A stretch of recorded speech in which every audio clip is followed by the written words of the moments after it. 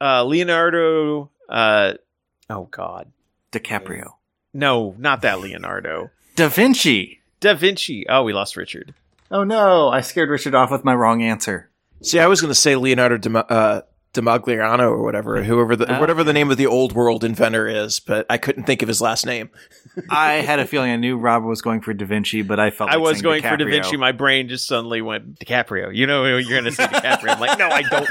No, not DiCaprio. Not DiCaprio. Da Vinci. Rob, you're over 25. DiCaprio has no interest in you. This is true. Oh, ouch.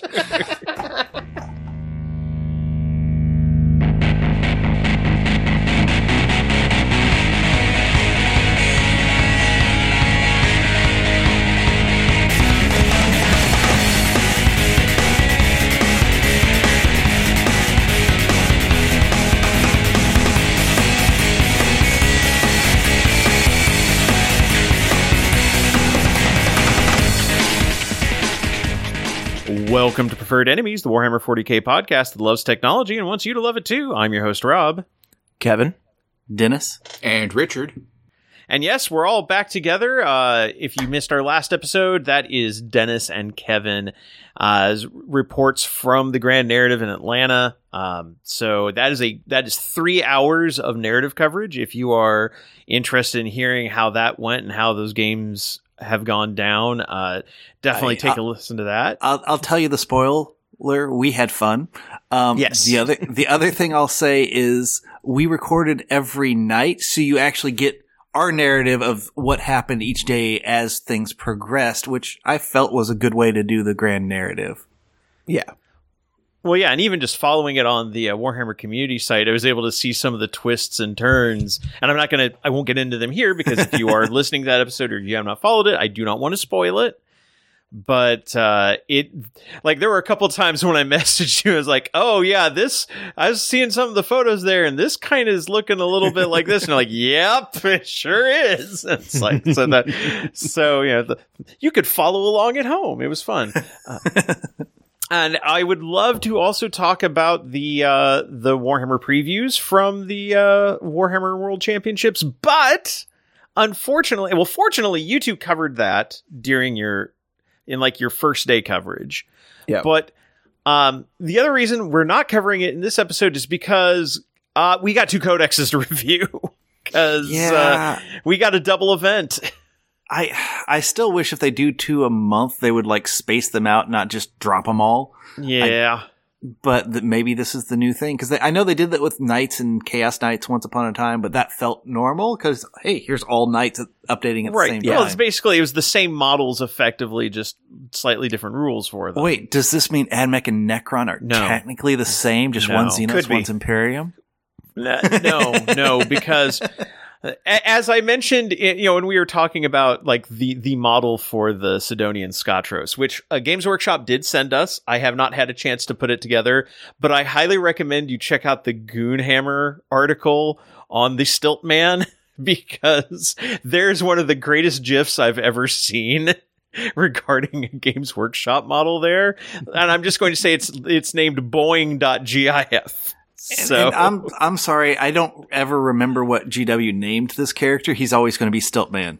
He is Stiltman. But as I mentioned when we were talking about that model, it's like the Adeptus Mechanicus is what if technology but stupid. And it's like a bunch of people that revere technology but do not fundamentally understand it in any meaningful way and are stuck in this weird kind of steampunk meets Leonardo da Vinci. And yeah, it's like they don't understand it. They worship it, but they have more technology than anyone else, but usually it's just because they found old instructions on how to build technology. It's like in a technology cargo cult. Right. Well, I was more thinking like a standard IT department where, don't touch that code. It works. Just do the things and it'll keep working. Yeah, pretty much it's like just say the proper prayers, light the right incense, apply the proper oils, and everything should work fine. And And yeah, these are the people in charge of fixing everything else in the Imperium, and that's terrifying. So it's a Tesla factory. Yes. But if you want to talk actual Tesla, let's talk about Necron weapons, because whereas the AdMech worships technology, the Necrons are technology. Because they found being fleshy sucked for them, only they got tricked into being trapped in robot bodies and having their souls consumed by star gods, which also not a great look. But I mean, who amongst us, though? I mean, well, okay, to be fair, the Necrons, originally the Necron tier, were a race that was basically dying young due to, like, exposure to massive amounts of radiation. Mm-hmm. And they made a deal, like, didn't they approach the old ones? It's been, like, I need to review the lore again and they got to make sure I'm fresh. Yeah, they approached the old ones for, like, would you please fix this for us? And the old ones were like, no. And so then the C'tan show up and they're like, we'll fix it for you and we'll help you fight against the old ones because obviously they just want you to die. And the Necrons are like, that sounds pretty good. And then they went through the deal and it's like, oh, the C'tan just wanted to eat our souls and trapped us in robot bodies. And they're like, well, that sucks. So they fought the war in heaven, and then they also fought against the C'tan and defeated them and fractured them and then trapped the bits and pieces of the C'tan to basically use as living weapons. And then, like, once everything was kind of handled to their satisfaction, they're like, okay, this is good. We're going to sleep now. And they slept for somewhere around 65 million years. I'm going to... headcanon is that they're responsible for the death of the dinosaurs. Don't at me. And... I don't know how, but they're somehow involved. Yeah. And then once the Imperium started poking around tomb worlds, like these ancient Necron worlds where they're all sleeping, the Necrons started waking up and like, oh, what are you insects doing here? Because we will stamp you under our boots. Oh crap, the Eldar are here. Well, I guess War in Heaven's back on. And then you've got the Silent King returning from outside the galaxy saying, hey, by the way, there's a whole bunch of these nasty organic beings they're going to try to eat. Oh, they're here already. Damn it. And that's awkward. Awkward, yeah. Whereas the Mechanicus is basically a bunch of scientists during the dark age of technology traveled to Mars and set up base there. And then over millennia, they lost access. They still had like some of the highest amounts of technology remaining, but there was a lot of information that had been lost. And then, the Emperor of Mankind, during the Unification Wars, he unites all the forces on Earth, and then he's like, okay, so now we're going to go start expanding. We'll take back parts of the solar system, and he gets to Mars, and he's able to like make a deal with the cult Mechanicus on Mars to like, okay, well, you share your technology with us and help improve our stuff, and in exchange, we'll bring you along on our crusade fleets, and we know there are settlers out there who took standard template constructs with them that have all the information on technology that's been lost. We'll give you first dibs on getting those. And of course, being obsessed with learning as much as they can about lost technology, the AdMech went along with it. And they've been effectively folded into being a semi-autonomous branch of the Imperium. Yeah. So they kind of do their own thing, but they're also... like they are part of the Imperium. They run the Forge Worlds that provide all the the arms and armor for the Imperial War Machine. They train Tech Marines. I mean, they're a vital part of the Imperium, but they're also pretty insane, which is true for a good chunk of the Imperium anyway. So. Yeah, but they stand out. They really do stand out. And but yeah, it is.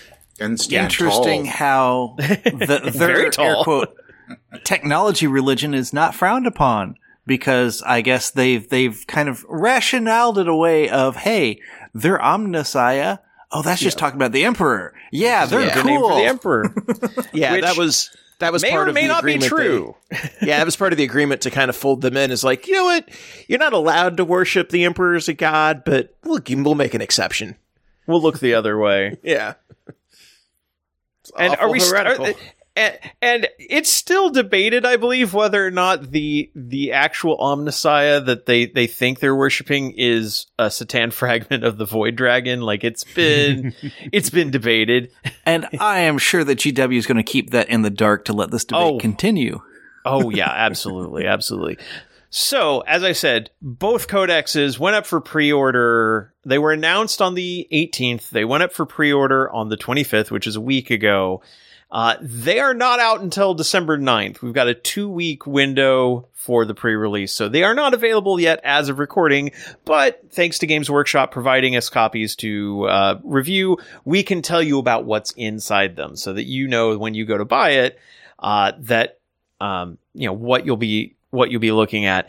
And as of time of recording, they still have not locked the indexes, so if these are available when this episode drops, grab them just so they're not lost, because if patterns follow, probably middle of next week, they will be locked away behind the Codex paywall. I really wish they'd stop doing that. Yeah, I did too. But here we are. So part 1 of this episode is going to be the AdMech. Part 2 will be the Necron Codex. We are going to take this at a pretty rapid pace because we've got a hard deadline to finish before 1:30 because Kevin's got a place to be, and also we want to get through 2 books in one episode without killing me during editing. So let's get into it. We've roughly covered the past lore. One thing I will say about this codex is I am sad that we're really seeing, like with this Space Marine Codex, like they didn't have successor chapters, but they were effectively successor chapters, and so you still got like all the color plates and showing all the different color patterns for like here's how like these different chapters of Marines are painted, and you're like, here's their color schemes. And while the different Forge worlds are mentioned, Mars, Lucius, Agrippina, Stygius 8, Graia, Metallica, Ryza, we don't have quite an equivalent of that. It's more like the Tyranid Codex where they're focused on playstyles rather than subfactions. And unfortunately, all the coloration we get is pretty much Mars, except for like 1-2 page spread that features some models from other Forge worlds very briefly in the painted model section, and that's it. Like that's the coverage we get. I'll agree with that, Rob. But I do like the fact that they have little painting tutorials in there. It's like, hey, if you want to get this, here's what you do to get the shading for the cloak. Here's what you do for the metal. And so I like having that in the book. And as Kevin, you noted, this is in the Combat Patrol section where they've kind of revamped that as well for both of these codexes. Yeah, I think it's been in the previous codexes. I just don't think we mentioned it, but I thought it was really cool that there's a breakdown of like, this is what this unit does. This is how many are in it. This is like the role they play. This is how you paint them. I think that's very great for beginners that want to start with Combat Patrol. Yeah, and I mean, even covering things like, hey, if you want to use transfers, here's like the ideal places to put transfers on the models, things like that. Yeah, no, I do like that. Also noting that in both of these cases, but we'll focus on the Mechanicus one first, the Combat Patrol is completely changed. They're doing a new Combat Patrol box that comes out at the same time as the Codex, and it has a completely different, I mean, except for like it has a unit of Skitarii Vanguard, which is like their standard battle line unit. But otherwise, it's a completely different setup, because I think the old one had Cataphrons and a Tech Priest Engine Seer and a Onager in it, I want to say. And the new one is a Tech Priest Manipulus, the big fatty Tech Priest, a unit of Vanguard, a unit of Cerberus Sulphur Hounds, and a unit of Taraxi Sterilizers. So no vehicles, all infantry and mounted units. So it'll play very differently than the last one. But again, these are data sheets that are going to be tailored more for Combat Patrol to more or less balance them against the other Combat Patrol data sheets. But let's get into the army proper. And as we've done in past Codex reviews for 10th edition, I'm going to primarily focus on what has changed between the Index and the Codex. Now, I will talk about the army rules because that's something that is going to be pretty much consistent and between both Index and Codex. These actually did not change. And for Mechanicus, it is the Doctrina Imperatives. At the start of the battle round, you select one of these two imperatives. Every unit that has the Doctrina Imperatives ability gains one of these. And when I say every unit has the Doctrina Imperatives ability, it's only about 2/3 of your Codex. If it's a Skitarii unit or a Cataphron unit, it will have Doctrina Imperatives. If it is not, like if it's more of a Cult Mechanicus unit, with the exception of Cataphrons, it will not. So this does not apply to your Tech Priests, your Electro Priests, your Cyberneticus, or your Castellan robots and stuff. They do not have Doctrina Imperatives. Your two choices are Protector or Conqueror. If you're Protector, your ranged weapons gain heavy, so +1 to hit if you didn't move. And if you are targeted inside your deployment zone, all the attack AP is worsened by 1. So basically you have Armor Contempt if you're in your deployment zone. If you choose Conqueror Imperative, all your ranged weapons gain Assault, so you can fire after advancing. And each time a model in the unit makes a range attack, if the target is in your opponent's deployment zone, you improve the AP by 1. So basically, are you protecting your deployment zone, or are you going after their deployment zone? That's this army is always going to have a little bit of a zone-based focus. Definitely a lot easier than the old Doctrina rules of editions past, where you had a list of several items that you had to choose between every turn. You couldn't use the same one twice, and they usually had a benefit and a downside, and this is much more streamlined than any of that. Yeah, for sure. Much easier to manage. Right.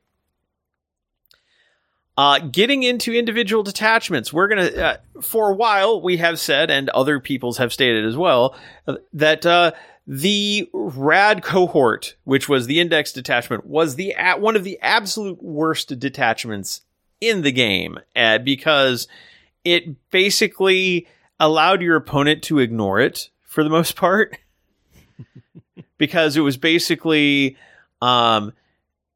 your opponent could, everything in your opponent's deployment zone could choose to take cover or stand firm. If it took cover, they counted as battle shocked for a turn, for a battle round. If they stood firm, they took mortal wounds on a 3-up. And then after that, from turns 2 through 5, then they might take a mortal wound if they were in their deployment zone. And it's yeah, so my opponent can pretty much ignore it, because first turn you can't score anything, so objective control really isn't going to be that big a deal, other than possibly for a secondary objective. And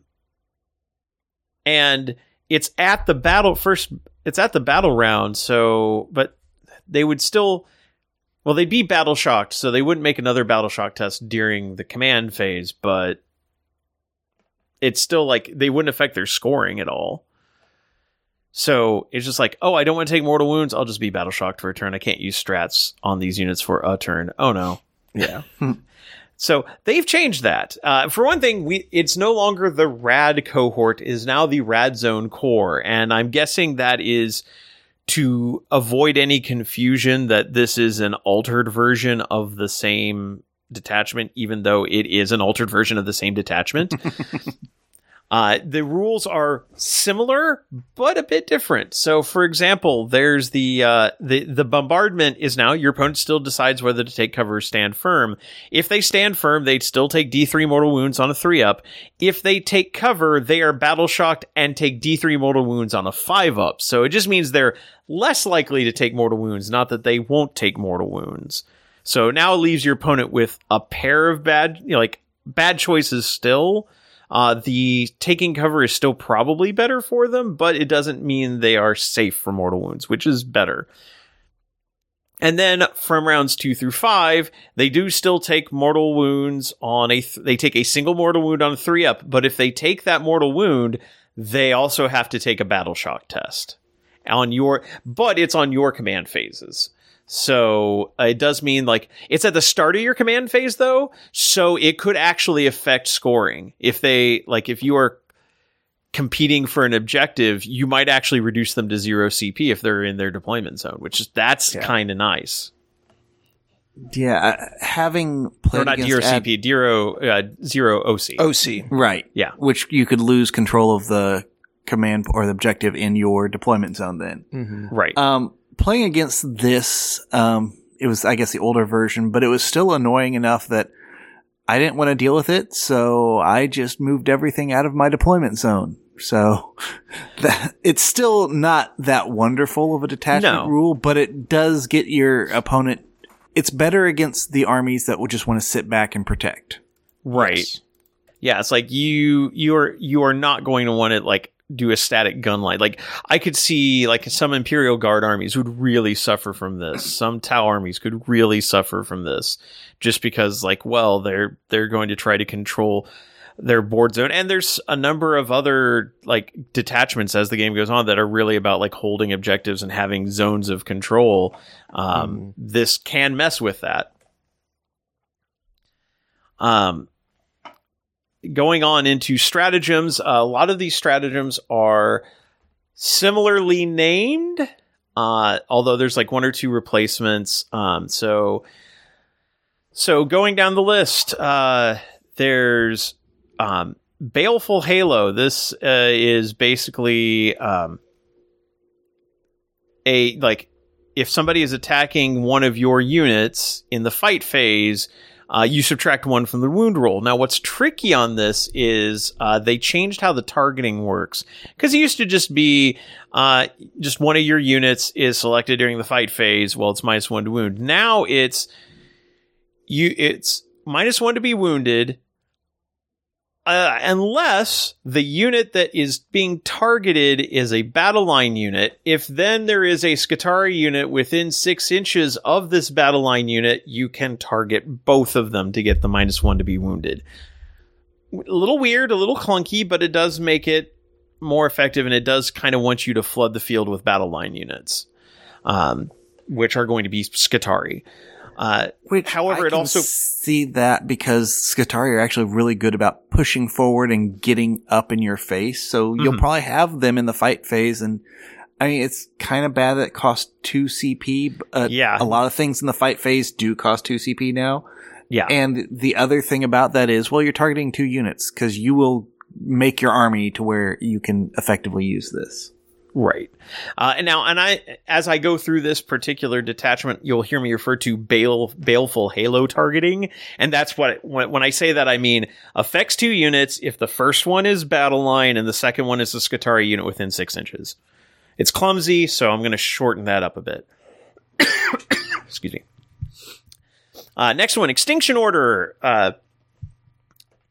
If you target a Tech Priest and an enemy unit within range of an objective, and then you roll a 4-up, or you roll a die, and on a 4-up, they take a mortal wound. And it's just for each unit. It's not for each model within range of the objective marker, just for each unit. And they do have to take a battle shock test as well, which not super powerful, but there's a little. I'm seeing a lot of battle shock with this one. Mortal wounds and battle shock is kind of the theme of this particular detachment. Next one, we've got Aggressive Imperative. This also uses Baleful Halo targeting, but allows you to auto-advance 1 or 2 Skitarii units 6 inches. This used to be an advance and charge, which Skitarii don't want to charge, generally. I mean, there are a couple that do, but for the most part, they don't want to. So this just allows you, as you said, Dennis, to get up in your face and just auto-advancing 6, and especially if you are in Conqueror Imperative, your weapons are assault, so your it's not going to affect your shooting ability at all.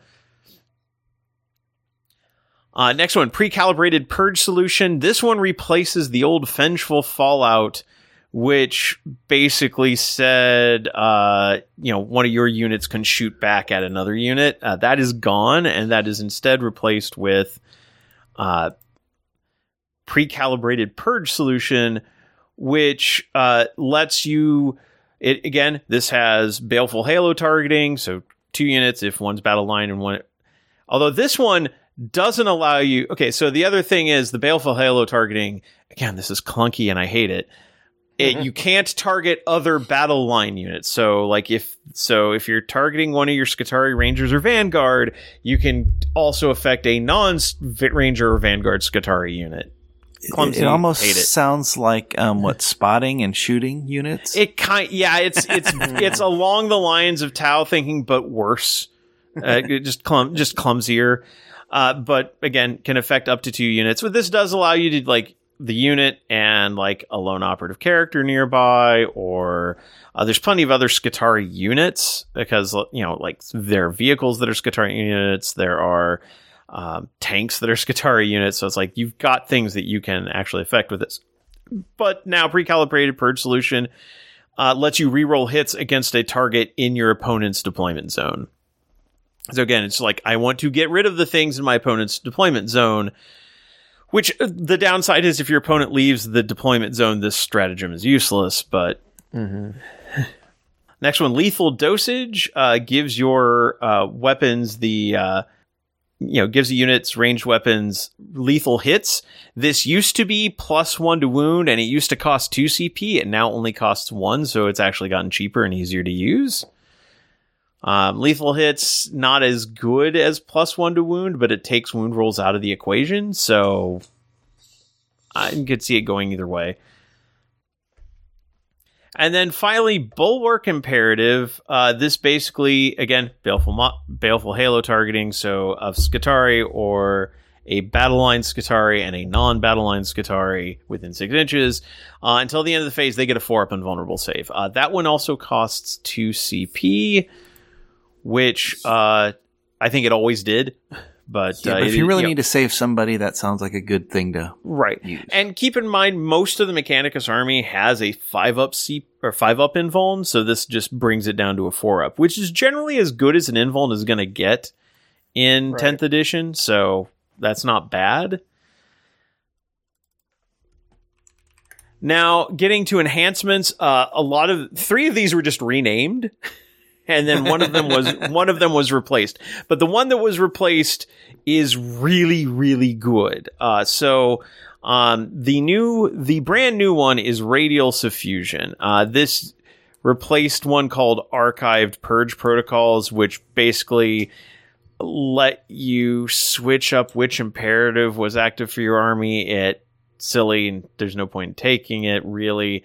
But instead, what you get is Radial Suffusion, which you will take in every single instance of taking this detachment, because it increases the rad zone, the turns 2 through 5, roll to see if they take a mortal and make a battle shock, to extend to 6 inches outside of their deployment zone as well.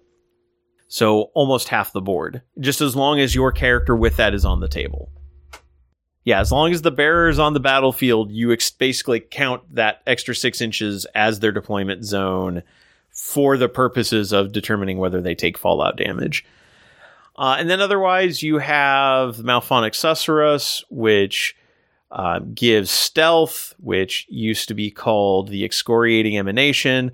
There's the Peerless Eradicator, which used to be called the Master Annihilator. which sustained hits 1, and then the Autoclavic Denunciation, which is in anti-infantry 2 up, anti-monster 4 up.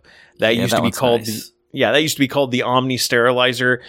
I think they changed them just because they're like, no, this is not the Rad Cohort. This is the Rad Zone Court. Completely different. Right. I mean, functionally identical 75% of the time, but different. But 25% better. 25. Yes. And I would agree with the 25% better. And I've seen reports like there have been like good, savvy Mechanicus players who have won with the Rad Cohort. So it's like, it's not the worst possible detachment. It's fine. It's fine. This is a better version of it. I don't think it's necessarily the best detachment in the book, but it doesn't suck. Like I think it is better than it was. My notes on it was it seemed just well balanced and seemed decent. I mean, not the best, but not the worst. No, it's a good all takers, average detachment. It's fine. It doesn't lean towards any one particular army build. It does kind of want you to use Skitarii battle line units, but you're likely going to use those anyway, so not really that big a change. So it's fine. Absolutely fine. Moving on, we've got the Skitarii Hunter Cohort. This is all about sneaky and stealthy. Your Skitarii infantry, your Skitarii mounted units, and your Iron Strider Ballistari all have stealth, and they get and your Sicarian units, so like Sicarian Ruststalkers and Infiltrators, can't get cover outside of 12 inches. So basically, it gives you kind of like the Raven Guardish style defense. So this is definitely, and this is an army that's completely focused around either Skitarii units, or even more specifically, Sicarian, Taraxi, or Sidonian units, which would be Sicarians, again, Ruststalkers and Infiltrators, which are primarily sneaky, close combat units. Your Taraxi are deep striking, flying, shooting, or flaming units. And the Sidonians are, I believe, those are the cavalry. Yes. The Sulphur Hounds and the other one that I never remember. Never see. Yeah. Yeah. The ones with the no, those are Cerberus units. They are Skitarii, they are not Sidonians. The Sidonian units would be the Dragoons. Oh, okay. And the reason they include Iron Strider Ballistari is because they are neither Sidonian, or they are not Sidonian, but nor do they count as mounted, but they do get the benefit even though they are technically vehicles. But the Sidonian Dragoons are also vehicles, but they also have the Sidonian keyword. And I think the Sidonian Skatros obviously also gets that, being as he is Sidonian as well. But basically, again, this is the sneaky on foot detachment. Your strats, you have one that gives, like Bionic Endurance, gives a Sicarian, Sidonian, or Taraxi unit 5-up, feel no pain. Great. Binharic Offense, 2 CP, but lets you select 2 Skitarii units that haven't shot or fought that phase. Improves their AP by 1, but they can only target a particular enemy unit. You actually target one enemy unit. So you're basically going into one enemy unit with 2 of your units. Both of your units get AP improved by 1. Expedited Purge Protocol. During your charge phase, one of your Skitarii units can charge after advancing. Great. Isolate and Destroy. During your shooting phase, a Sicarian, Taraxi, Sidonian, Iron Strider Ballistari, or Skitarii mounted unit from your army can add 1 to the wound roll if there are no enemy units within 6 inches of that targeted unit. So basically, if somebody's out on their own, take them down. Shroud Protocols, you select a Skitarii infantry unit. For 1 CP, it effectively has Lone Operative. Can't be targeted if the enemy unit's not within 12 inches. And then finally, Programmed Withdrawal, 1 CP. At the end of your opponent's fight phase, you select 2 Sicarian units from your army or 1 Skitarii infantry or mounted unit. And that unit goes into strategic reserves, and then, but they have to be more than 3 inches away from any enemy units. So basically, you can pull some redeploy shenanigans with a unit after your opponent's fight phase. So it means you can drop them back in on your movement phase somewhere, and have them come off of a table edge and then maybe shoot somebody up. Or if they're Sicarian, maybe pull off a charge. One thing I will note about this is all of these are strategic ploys. None of them are battle tactics, so you can't reduce their CP down to 0 with anything. Whether that's an issue or not in this army, I don't know. But it's like we'll start seeing that where there's some detachments have battle tactics and some do not. And it makes that other rule seem really weird by comparison. Right. And this is an attachment that I would think I would like because I like stealth and the lone operative and the movement. But I don't know. I think the models that benefit from this just seem the more fragile ones to me. So I have a feeling you have to probably play a lot more skill on this one because you're going to have to outmaneuver and outplan your opponent. Oh, yeah. This is absolutely a maneuvering and placement army where it's like, you're going to be carefully picking out your targets, going after them, retreating, pulling them away, trying not to get hit, trying to minimize the hits that come in. Your enhancements, you can take Cantric Thrallnet, only can be on a Skitarii Marshal, but you select a friendly, at the start of each battle round, you select a friendly Skitarii unit within 12 inches, and that unit gets both imperatives in place. Not bad. Clandestine Infiltrator, Skitarii model only, bearer and models in any unit they're leading have infiltrators and scout 6 inches, which fits with everything else you're doing here. And thing is, they say Skitarii model only. There's, as far as like leaders who can take enhancements that are Skitarii, there's the Sidonian Skatros and who is not a leader and cannot actually join anyone. And there's the Skitarii Marshal. That's it. And he can only join Rangers and Vanguard. Most of the Skitarii units in here cannot be joined by anyone. So, or at least anyone who would benefit from that. And even the Tech Priests can't join anything Skitarii other than Rangers or Vanguard. So basically any of these that provide benefits to a unit that they're attached to is going to be Skitarii, Rangers, or Vanguard. Veiled Hunter, Skitarii Marshal model only. I mean, I guess they're leaving this open. I mean, okay, so I will say Scout 6 inches and Infiltration is not bad for the Sidonian Skatros because otherwise he has Lone Operative and Stealth, so being able to also infiltrate him and get a Scout move on him, very, very good. But otherwise, it's like, that at least it doesn't say while this unit is being, like, while this model is leading a unit, because then it would be useless for anybody but the Marshal. Veiled Hunter, Skitarii Marshal, lets you, this one doesn't really matter who they're attached to, because basically it lets you redeploy 3 Skitarii infantry units, or at least put them into strategic reserves after deployment. So always a fun trick to play, especially in an army like this, where you kind of want to see where your opponent is putting things and then selecting your targets and placing pieces and to go after them appropriately. And then Battlesphere uplink, Skitarii model only in your shooting phase after the bearer's unit has shot. If it's not within engagement range of one or more enemy units, that unit can make a normal move of 6 inches. If it does, can't declare a charge. This is obviously made for a Skatros. Because a Skatros is going to want to pick out a target, shoot, move away.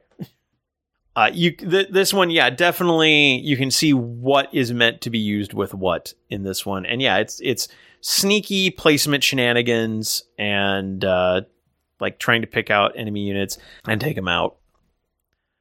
Next up, the Data Psalm Conclave.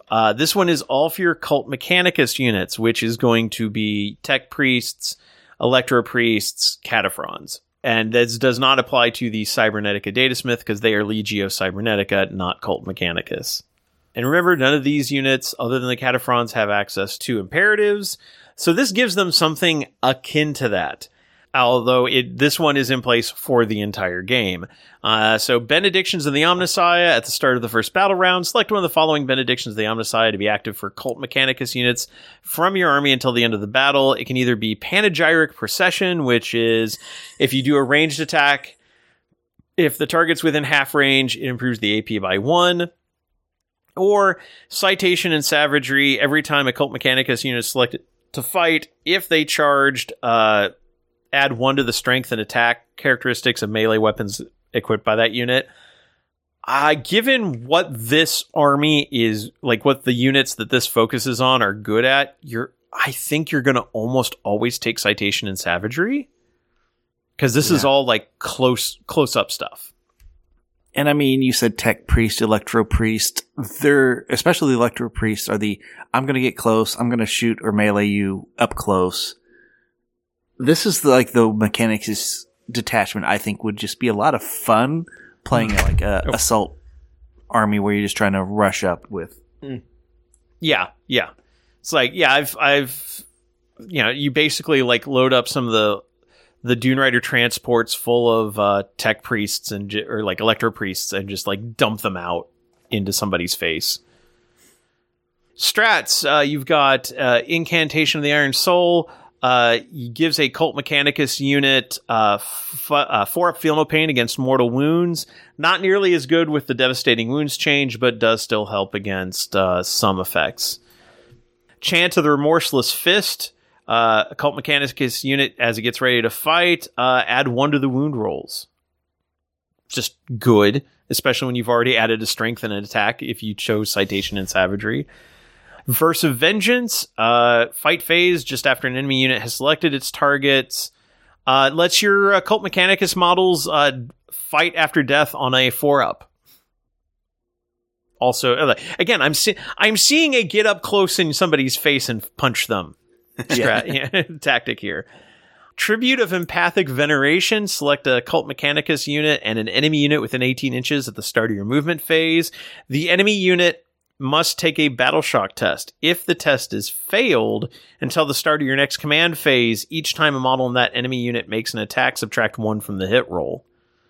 So again, it's 18 within 18 inches, which is 6 inches plus charge range. But of the fact that it does last until your next command phase, which means it will affect them in shooting as well. Even if they're battle shocked, even once they shake off the battle shock, they're still going to be at the -1 until your turn, until your turn. So that's good. Litany of the Electromancer. Select a Cult Mechanicus unit in your shooting phase. Roll a d6 for each enemy unit within 6 inches of one of your Cult Mechanicus models in the unit. Adding 1 to the result if it's an Electro Priest. On a 5-up, the enemy unit suffers d3 mortal wounds. So again, get the Electro Priest unit up close and then just unload mortal wounds. I mean, it's only a d3 mortal wounds, but yeah, still it's extra damage output. And then Luminescent Blessing. In your opponent's shooting phase, just after an enemy unit has selected its targets, you pick a Cult Mechanicus unit that was targeted. It gets a 4-up invulnerable. Yeah, all of these want your units to survive until they can get into close combat or do more damage in close combat. Yeah. I mean, this is not a subtle detachment. This is very clear about what it wants to be. I mean, my notes also say 2 of the enhancements in my mind would be like must takes. Yeah, so you've got your enhancements, the Mechanicus Locum for Tech Priests only. The Bear has a leadership characteristic 6+, which is very good, and lets you avoid all that battle shock that comes your way. And once per battle at the start of any phase, you can select a Cult Mechanicus unit that's battle shocked within 12 inches. It is no longer battle shocked. Mantle of the Gnostic Arc. I like this one. Tech Priest only. Each time an attack is allocated to the bearer, the damage characteristic is 1. Yeah, that one's pretty much a must-have on a close combat army character. Yeah. Data Blessed Auto Sermon, Tech Priest only. Once per battle at the start of your command phase, you can select the Benediction of the Omnissiah you did not select, and this unit that one is active for that unit until the next command phase. Woo. Yeah, I mean, there are some tech priests like the Manipulus who have some decent guns. So this one could be useful in a pinch, but it's the one I'd be least likely to take. Yeah, get to the next one. It's my very favorite one. Yeah.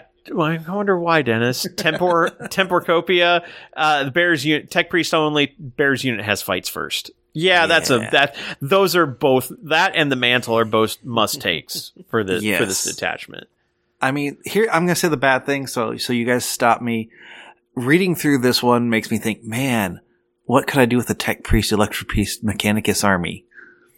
And then I have to say, stop, you don't need another one. Right. Punch a lot of things in the face is what you do. Yeah, pretty much. All right, next up, we've got the Explorator Maniple. Now, this one is interesting because this is all about objective control, at least their detachment rule. At the start of the command phase, select an objective marker. Until the start of your next command phase, that objective marker is your acquisition marker. Each time an Adeptus Mechanicus model from your army makes an attack, if that model's unit is within range of your acquisition marker, or if the target is within range of the acquisition objective marker, reroll wound rolls of 1. So basically, it's like either I'm holding this one or I'm taking that one from you. I'm gonna clear out everything on that, or I'm not gonna let you take this one. I mean, I'll say at first reading, I was like, oh, this is kind of lame.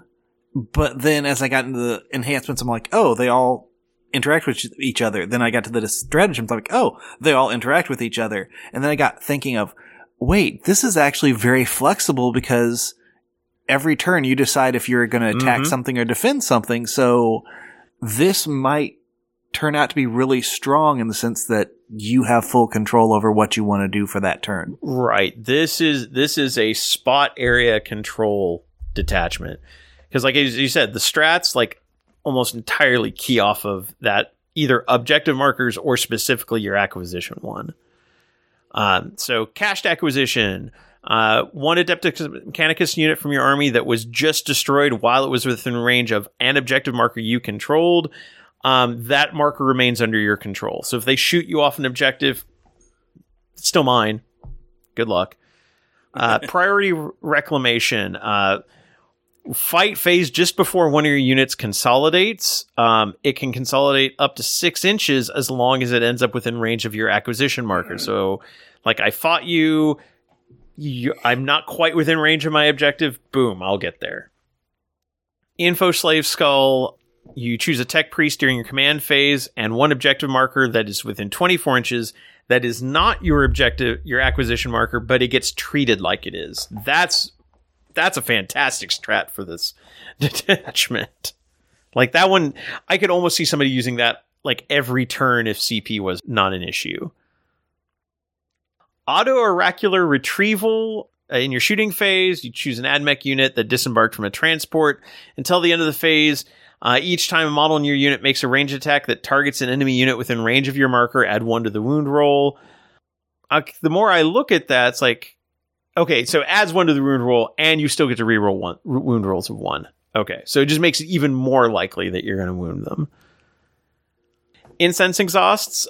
When your opponent shoots or targets one of your Mechanicus infantry units, and there's a smoke unit within 6 inches, both units get stealth and benefit of cover, so you pop...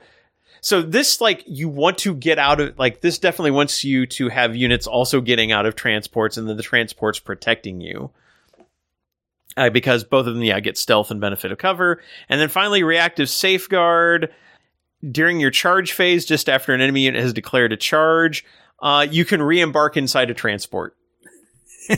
Like, nope, we didn't mean to get out. Yeah. Nope. Get back in. But actually, that partners really well with the auto. If you have the CP for it, the auto-oracular retrieval. On your turn, I will pop out of the transport. I will shoot you off the objective. Oh crap! You're going to charge me. I'm getting back in my truck.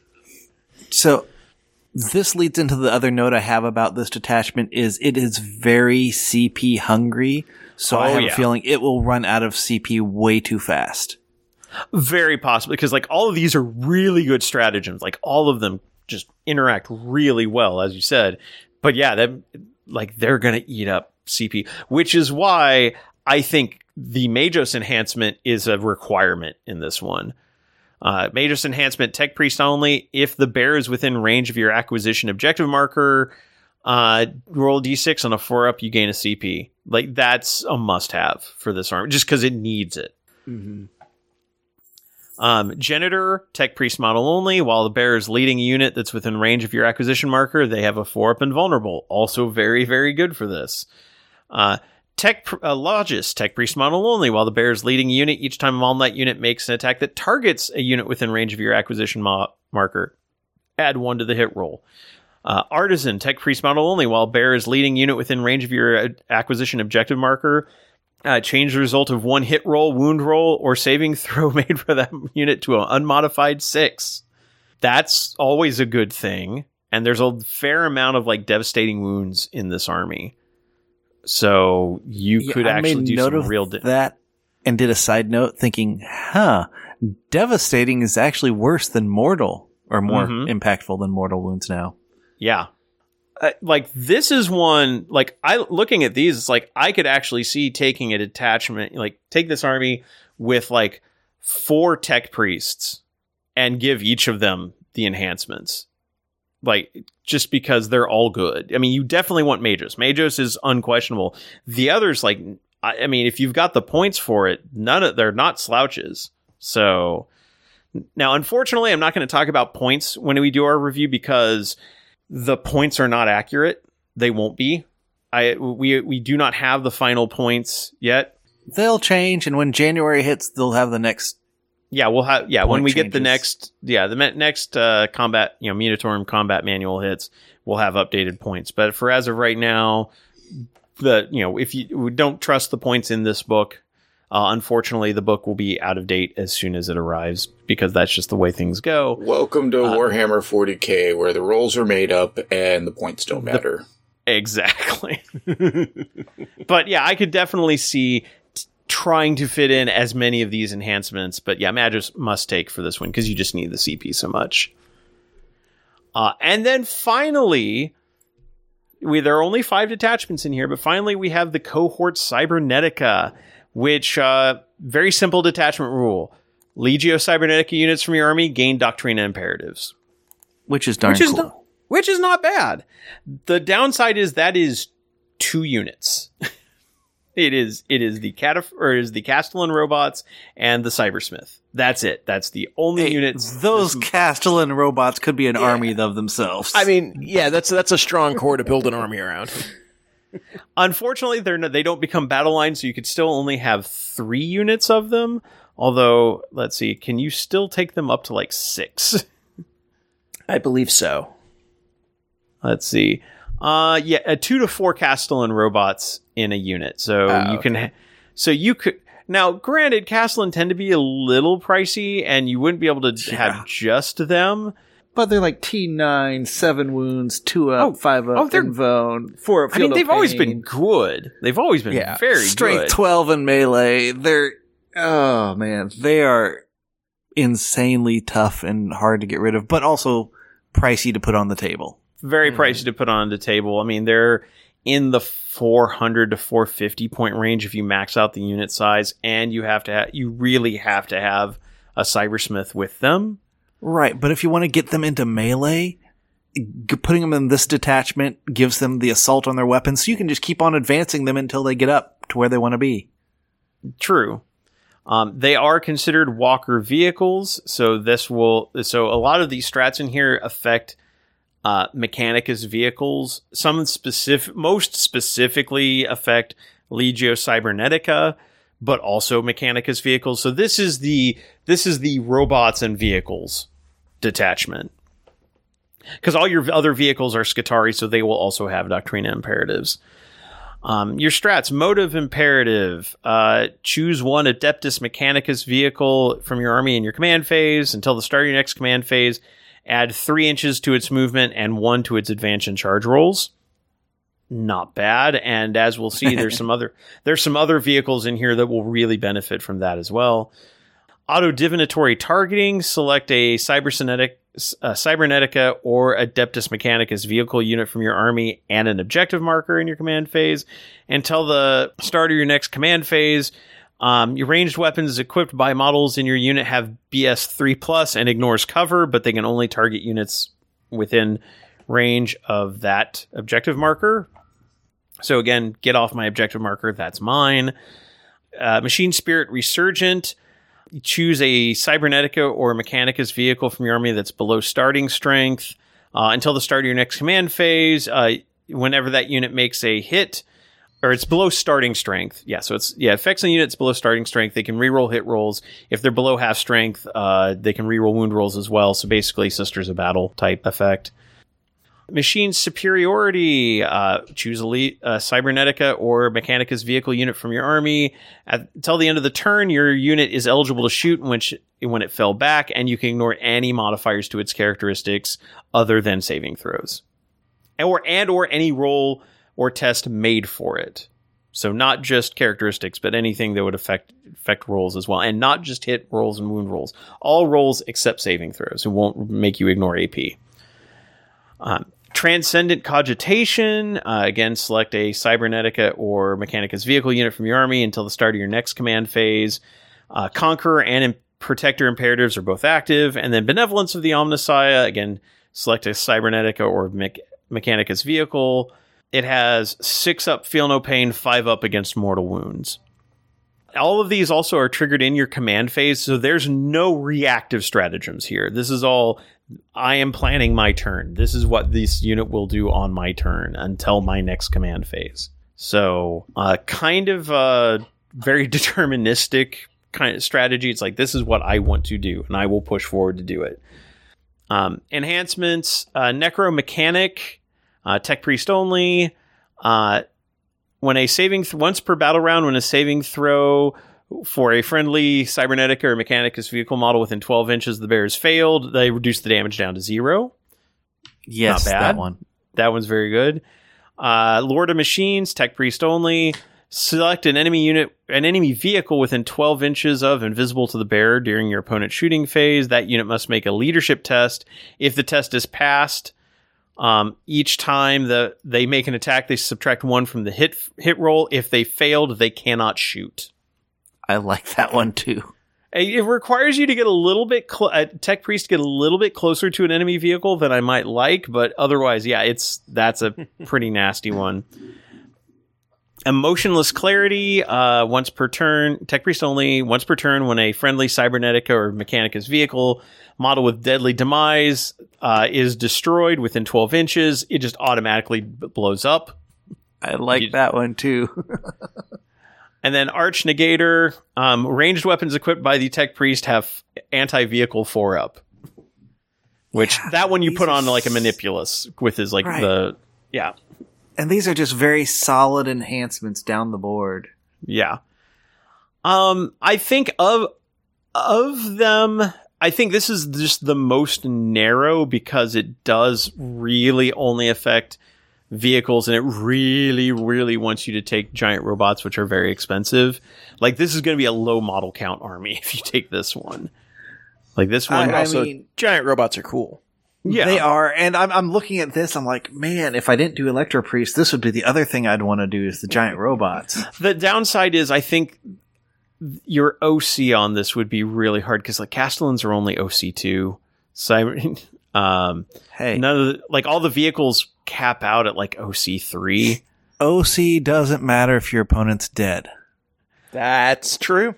That is true, but as we've also learned, this is an edition about much more about playing to the objectives, movement and playing objectives rather than killing. And I think this army would have struggles. Yeah, this is the hardest one to win with. It's probably it'll be the lowest model count. It's probably one of the most fun, I think, just because big stompy robots are cool. Yeah, and I can force my own things to blow up if you destroy them. Like you thought it was dead, it's taking you with it. But it's also, this is the hardest one to probably win with. I think the best one's probably the Explorator Maniple. I really like that one. I'm going to agree with you. My two favorites are Data Psalm and then the cohort Cybernetica, but both of those are probably the hardest ones to win with. Oh, maybe Scutari, but Scutari I think has a lot of good flexibility, can play to objectives. The Scutari Hunter cohort's the hardest one, I think, to pull off well. Like, it's the one that has the most moving pieces that you have to handle. Mm-hmm. Agreed, but I think it has more win potential than, cohort Cybernetica does. Oh, yeah. Yeah, definitely. Datasom Conclave is just, I think, more leaning towards a play style. Yes. And an aggressive play style can totally work. So I think this one... it can. Yeah, exactly. So it's like, I think this one's an interesting one to like. This one's interesting, if nothing else. Like that, the Datasom Conclave, it's just a very different way to play your Mechanicus, and I think that's cool that they have that. And I think 3 of us play that aggressive play style. Yeah. And then the Rad Zone Core is just like, it's the all around, like balanced. it's balanced. If you don't want to lean too hard into one thing or another, it's perfectly fine. But I think of all these, like, I like the Explorer Maniple the most. I think that for me, that just seems like the cool, both the most, for me, the most fun to play, and just the one that has the best potential to really do some neat things. Yeah. And see, that's why I like having the codexes, because if you and I both played Mechanicus, Rob, both of us would play entirely different styles. Yeah. Now, as far as unit changes, I was actually surprised there weren't you kind of get the impression that with Mechanicus, they were more or less happy with how the army played. They just wanted to change up like a few things like move some abilities around or like kind of retune a couple of things. Like some of these I was a little surprised by, but like none of them are huge. The 2 biggest changes are obviously the new units, the Sidonian Skatros. And I say new units because we also got the Sidonian Dragoons split into 2 units. It used to be 1 unit where you either took the Radium Jezzail or the Taser Goads. Now it is 2 units, which also means you can double up on them because you're no longer limited to 3. You can now have 6 as long as they have different loadouts. But we're going to talk about Stiltman first, the Sidonian Skatros. He is a character. He cannot be your warlord, as well he should not be. He's basically like the Mechanicus equivalent of a Vindicare assassin. And unlike a Vindicare assassin, he doesn't have to stand up in a statue to be tall. So Statue's sturdier. Statue is much sturdier. Again, I direct you to boing.gif. Unsurprising, lone operative and stealth. That pretty much a given, for a sniper like that. He does have Doctrina Imperatives, which means, and his weapons are already heavy, which means if he's under Conqueror Imperatives, he could actually have Assault as well. Abilities: Dread Snipers. In your shooting phase, after a enemy unit is hit by 1 or more of those attacks, the unit must make a Battle Shock test. And Achilleum Eye, if he takes his anti-infantry gun, he can reroll wound rolls against infantry. If he takes his anti-vehicle, anti-monster gun, he can reroll wound rolls against monsters and vehicles. And when I say guns, he's got a Radium Jezzail, which is anti-infantry 3 heavy precision. Or the Skatros Transuranic Arquebus is anti-monster 4, anti-vehicle 4 heavy precision. The differences between them, they're all ballistic skill 3. The Jezzail is strength 5, AP -2, 3 damage. The Transuranic Arquebus is strength 7, AP -2, D3 damage. I think I would go with the Jezzail every time just to be an infantry and character killer, because 3 damage is much more effective against a character than D3 damage is against a vehicle or monster. Agreed, and also since you have that precision, you can actually get the characters out, while most monsters and vehicles you don't need precision against. Right. So it's like, yeah, I'd take the Radium Jezzail every time. You're going to be hitting on 3s, re-rolling wounds. You're critically wounding on 3-up anyway. So it's basically, this thing is just point and click, do 3 damage against somebody.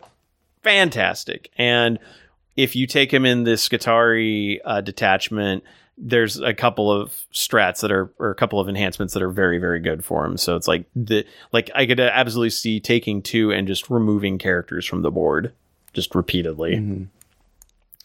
And then the other unit, as we said, is the Sidonian Dragoons got split into 2. The Dragoons with Taser Lances, Their thing is they can declare a charge after they advanced or fell back, and they can reroll desperate escape tests. So if they get stuck in, no, they don't. And considering the Taser Lance is interesting at anti-walker 2, Lance sustained hits 2, which is just interesting. And then the Sidonian Dragoons with Duradium Jezzails. At the start of the battle, you pick a unit from your opponent's army. You reroll the Dragoons reroll hits against that unit. And their Radium Jezzails are anti-infantry 3+ heavy precision. So if you really want to go anti-character, you've got the tools to do it. But also still anti-infantry 3, even though it's just 1 shot per, that's still... 3 damage and 2 AP will do some real damage against a lot of Marines and Marine equivalents. So it's like if somebody's got a particular Marine unit that is just going to be a problem, just pick that one. I mean, both of these are good. 10 inches of movement. They've got a 3-up, 5-up, T7, 7 wounds each. And they are Mechanicus vehicles, so they can, they are Skitarii, they are Sidonian, they are vehicles, so they'll work with the Cybernetica cohort, they'll work with the Skitarii detachment. I mean, they interact well with a lot of things. So, like Sidonian Dragoons, they've always been them and the Iron Strider Ballistari have always been popular choices. They're going to be even more popular now. I think there's just a lot of things that they work really well in. Well, just in general, Mechanicus are kind of a slow and steady army, so anything with 10-inch movement just gives you more flexibility, the ability to get up, get to places quickly. The other things you can do with movement shenanigans, depending on which detachment you take, like they're just a really valuable unit that can fill a really interesting gap in that army. Mm-hmm. And you can take them in units of up to 3. I mean, you can have them as one-offs, or you can take them up to 3. So, you can... I've played against armies. Now, granted, it was in older editions when I think you could take them up to 6. But it's like, you can easily... They're on good-sized bases. You can flood the board with these and screen areas really well. And with a 3-up, 5-up, and 7 toughness, 7 wounds, it can take a while to wear them down. So, they can block off, fire lanes. They can, block off paths for infantry to move through. If you have the ones that have, the Taser Lances, they're 4 attacks each. That, they can absolutely hold their own in a fight. You have 3 of them there. That's 12 attacks hitting on 4, strength 7, AP -2, 2 damage. They can clear out a unit of Marines, and with sustained hits too. There's a lot of potential to do a ridiculous number of hits with that. Yeah. Now, Sidonian Dragoons, really, really good choices for this army. As far as other changes, few some minor changes to Belisarius Call. He used to offer rerolls to units within 6 inches with his Mantra of Discipline aura, because he would choose, it's one of his 3 canticles of the Omnisci ability. It is now, it used to be rerolls, it is now, or I think it was rerolls on leadership, it is now a +1 to leadership and battle shock tests. And then otherwise, he has Shroud Psalm is another one. It used to grant stealth to Mechanicus units within 6 inches. It now provides cover. 6 of one, half dozen of the other. Just there are more things that ignore benefit of cover than there are that ignore stealth. So it's a little weaker, but not so much that that it's a big problem. He is not a leader. He can't join anything. He does not have lone operatives, so he will be, unless he is within 3 inches of a Mechanicus unit. He's kind of like Bobby G or Abaddon in that regard. And he must be your warlord if you take him. He's not a bad choice. He's just, he is a very big model and also a nightmare to build and paint. He is so complex. But it's nice to see, again, kind of like with the other factions that we've seen so far, you're not locked into, you take this character and now all of a sudden the rest of your army is locked into this faction. True that. Like you are not locked to a faction or a sub faction or a play style now. So that is definitely a much better go. Tech Priest Dominus, which is probably your bigger tech priest that can actually join units. Only major change to him is his Phosphor Serpenta option gained pistol, which, considering you might be running him in the Cult Mechanicus detachment where he's going to be getting into close combat, that's actually an improvement. And he does still give Electro Priests a 4-up Feel No Pain, gives everybody else he's leading a 5-up Feel No Pain. So it's like, yeah, they want you having him in with Electro Priests and getting into fights. Your Tech Priest Engine Seer used to grant vehicles within 3 inches a 4-up Invulnerable. He now gives them a 5-up Feel No Pain instead. He just selects a unit within 3 inches in your command phase. Anyway, so yeah, Tech Priest Manipulus didn't really change, nor did the Archaeologist that I could see. We've talked about the Skatros. The Skitarii Marshal, which is your one Skitarii character that can join units. His thing is he used to have an ability attached to his control stave that said units could still, like, if he was joined to a unit, you could still use stratagems even if they were battle shocked. He lost that instead. But he can he can be targeted, or he can use a stratagem that's already been used. Although, does that apply only to battle? Has that been I guess this would be this. I don't know if this takes the battle tactics into account. Since it doesn't specify a type of stratagem, I think it would only apply to battle tactics. Yeah, probably. Yeah, which, as I pointed out, there's a number of detachments that just don't have battle tactics, so just be aware of that. Let's see. The troops, the Rangers and Vanguard did not really change. They are still going to be, in most cases, the core of your army. And in fact, Rangers give you sticky objectives, which is really, really good. And Vanguard, if they're within 3 inches of an enemy unit, the enemy unit loses 1 OC. So Skitarii Vanguard can just walk up and take an objective from you because they have OC2 and you won't anymore. Right. Cataphrons are still really solid. They are not battle line. But they've got both the Breachers and Destroyers as 2 different versions. So. Well, and they always have. Yeah. So you can still have 6 Cataphrons in there. Right. Well, and they go up to units of 6. So, you can still have a lot. The board. Yeah. They did lose a little bit of range on their guns. The Breachers went from 36 and 48 to 30 and 36. That's still a huge. Negligible. It's still a huge chunk of the board, and so I don't really feel too bad about that. And they do have decent, the Arc Claw on the Breachers is a decent close combat weapon, so they'd still be good in the Cult Mechanicus detachment. And they do have Doctrinas. They are the one Cult Mechanicus unit that has it built in.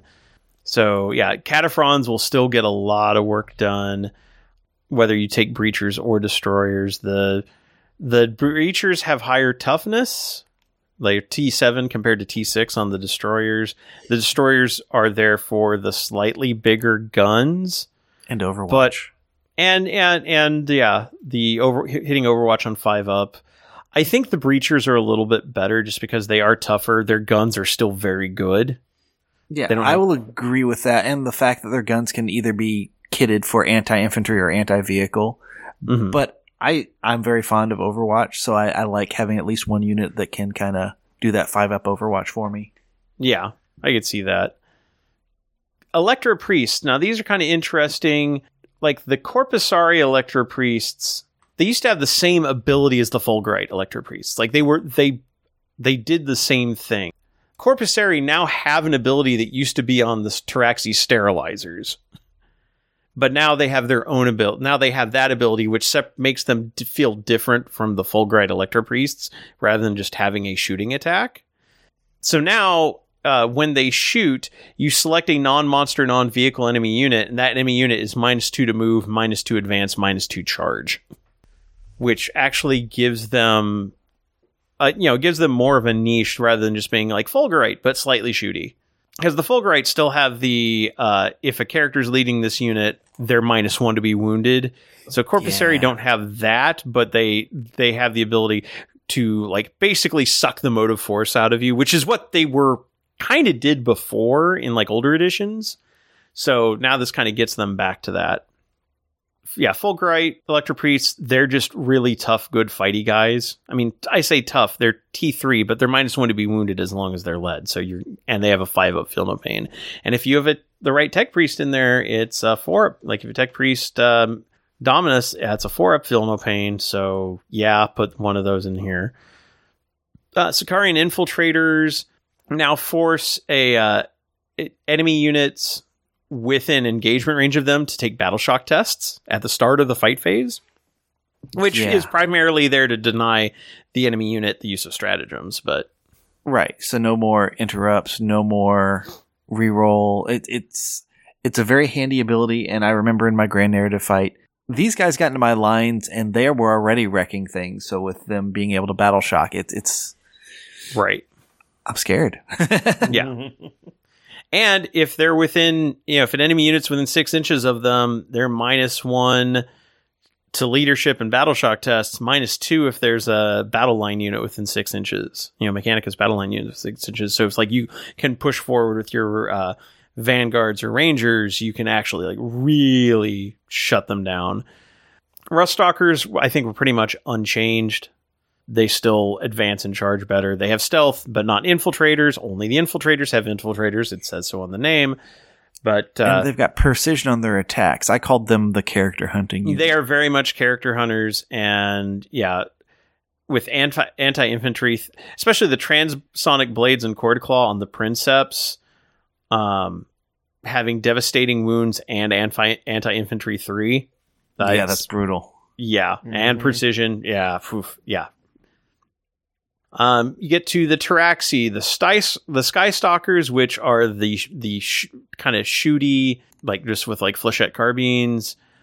They really didn't change. Their thing is if they're not in engagement range after shooting, they can move 6 inches or 12 inches as long as they end up within range of a battle line unit. So they can, jump, shoot, jump. That's a neat tactic. They should probably bring that back to other units in the game. Yeah, one would think.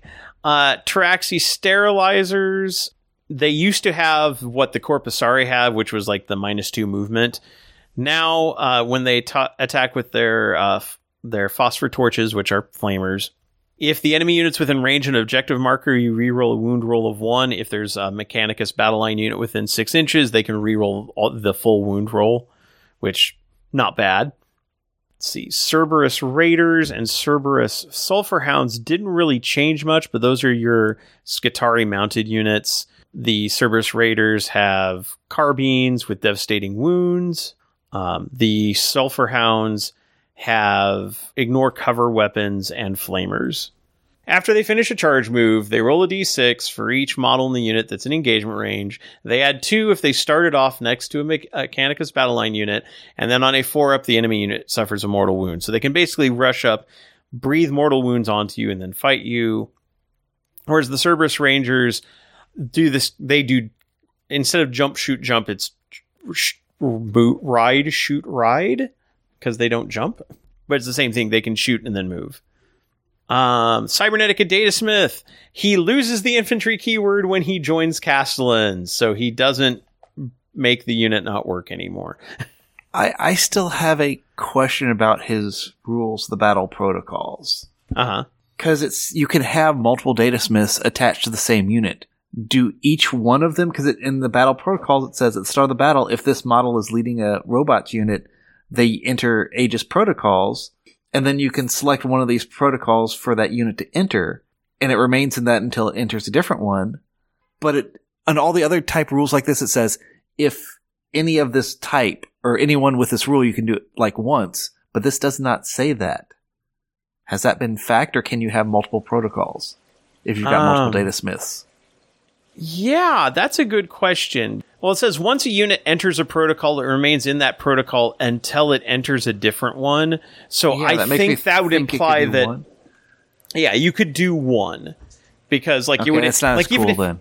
Yeah, if you had multiple cybersmiths you could have one, like if you could have one select, because they would happen in order. Like you'd choose the order that they would go in because it'd be your turn, because it's your command phase. Oh, I see. Because the Aegis Protocols is just you pick one and then whichever one. Okay, yeah. So it starts at Aegis Protocol, and then if you change it, they lose Aegis and go into a different one, unless you choose Aegis again. But yeah, the way it's set up, like you couldn't ever have two of them going because it would be in one and then it would switch to another. I mean, since you could have 3 data smiths, you could have 3, and there's 3 here. You could have 2 to the attacks of range, 2 to melee, 1 more toughness, or put all 3 on toughness and make them nigh invulnerable. No, it does not work that way. Also, they don't require a leadership test to change the protocol anymore either. Which is nice. Just happens. Yeah, it just happens now. So no, these are much better. The Castellan robots themselves didn't change. They didn't have to. They're still a very, very good unit. Mm-hmm. The Iron Strider Ballistari, we talked about them a little bit, but they That's used the chickens? to. That's the chickens with the chickens with like the las guns or autocannons. They used to be able to just charge after falling back, which doesn't really suit them because they are not close combat units. Instead, they can shoot after falling back or advancing. Oh, that's good. And also, their weapons are very much vehicle monster killing weapons. Oh, yes, they are. Sustained hits 1 and twin linked, and there are las cannons. Like, why would you ever take the autocannons? Take the las cannons. The only downside of this unit, or upside for me, is they're pretty fragile. And not just because of chicken legs. Now, yeah, T7, 3 up, 5 up.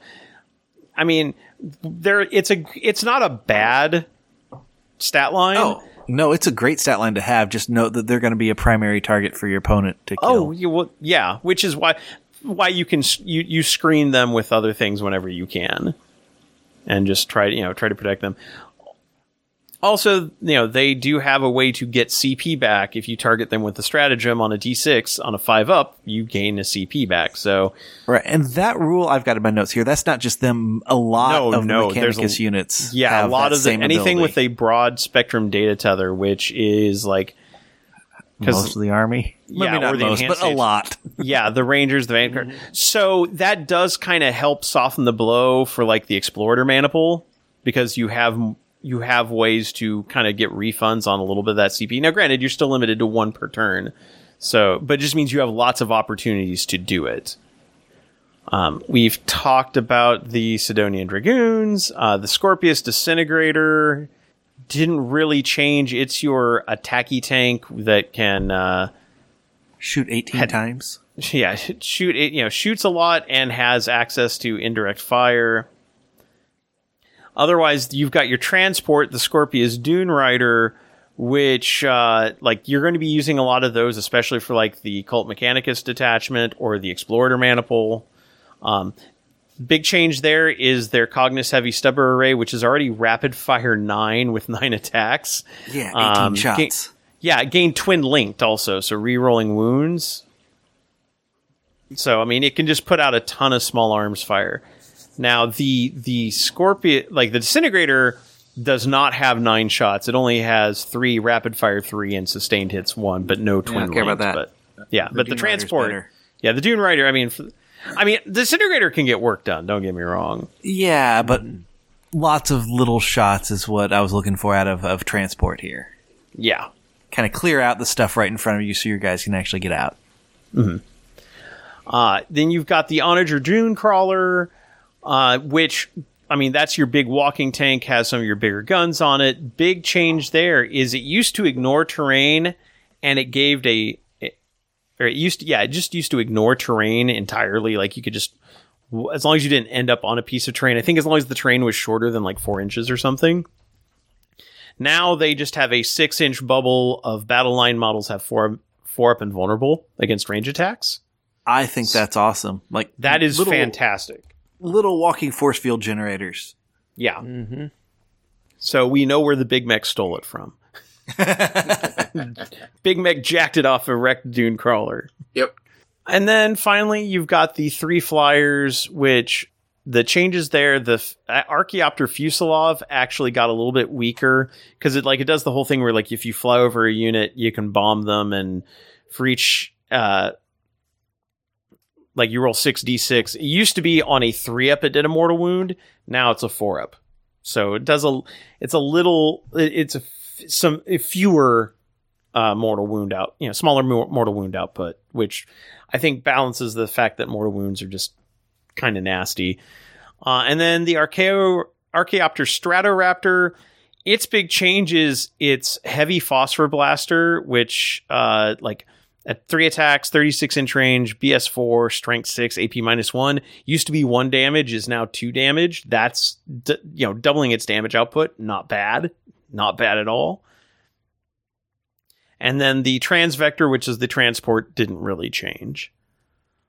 So, yeah, I think with the Mechanicus, they patched a lot of the holes. It's still not what I would look at and like, oh my god, that's a super powered army. But I'm looking at this army and like, I can actually see a lot of potential with it.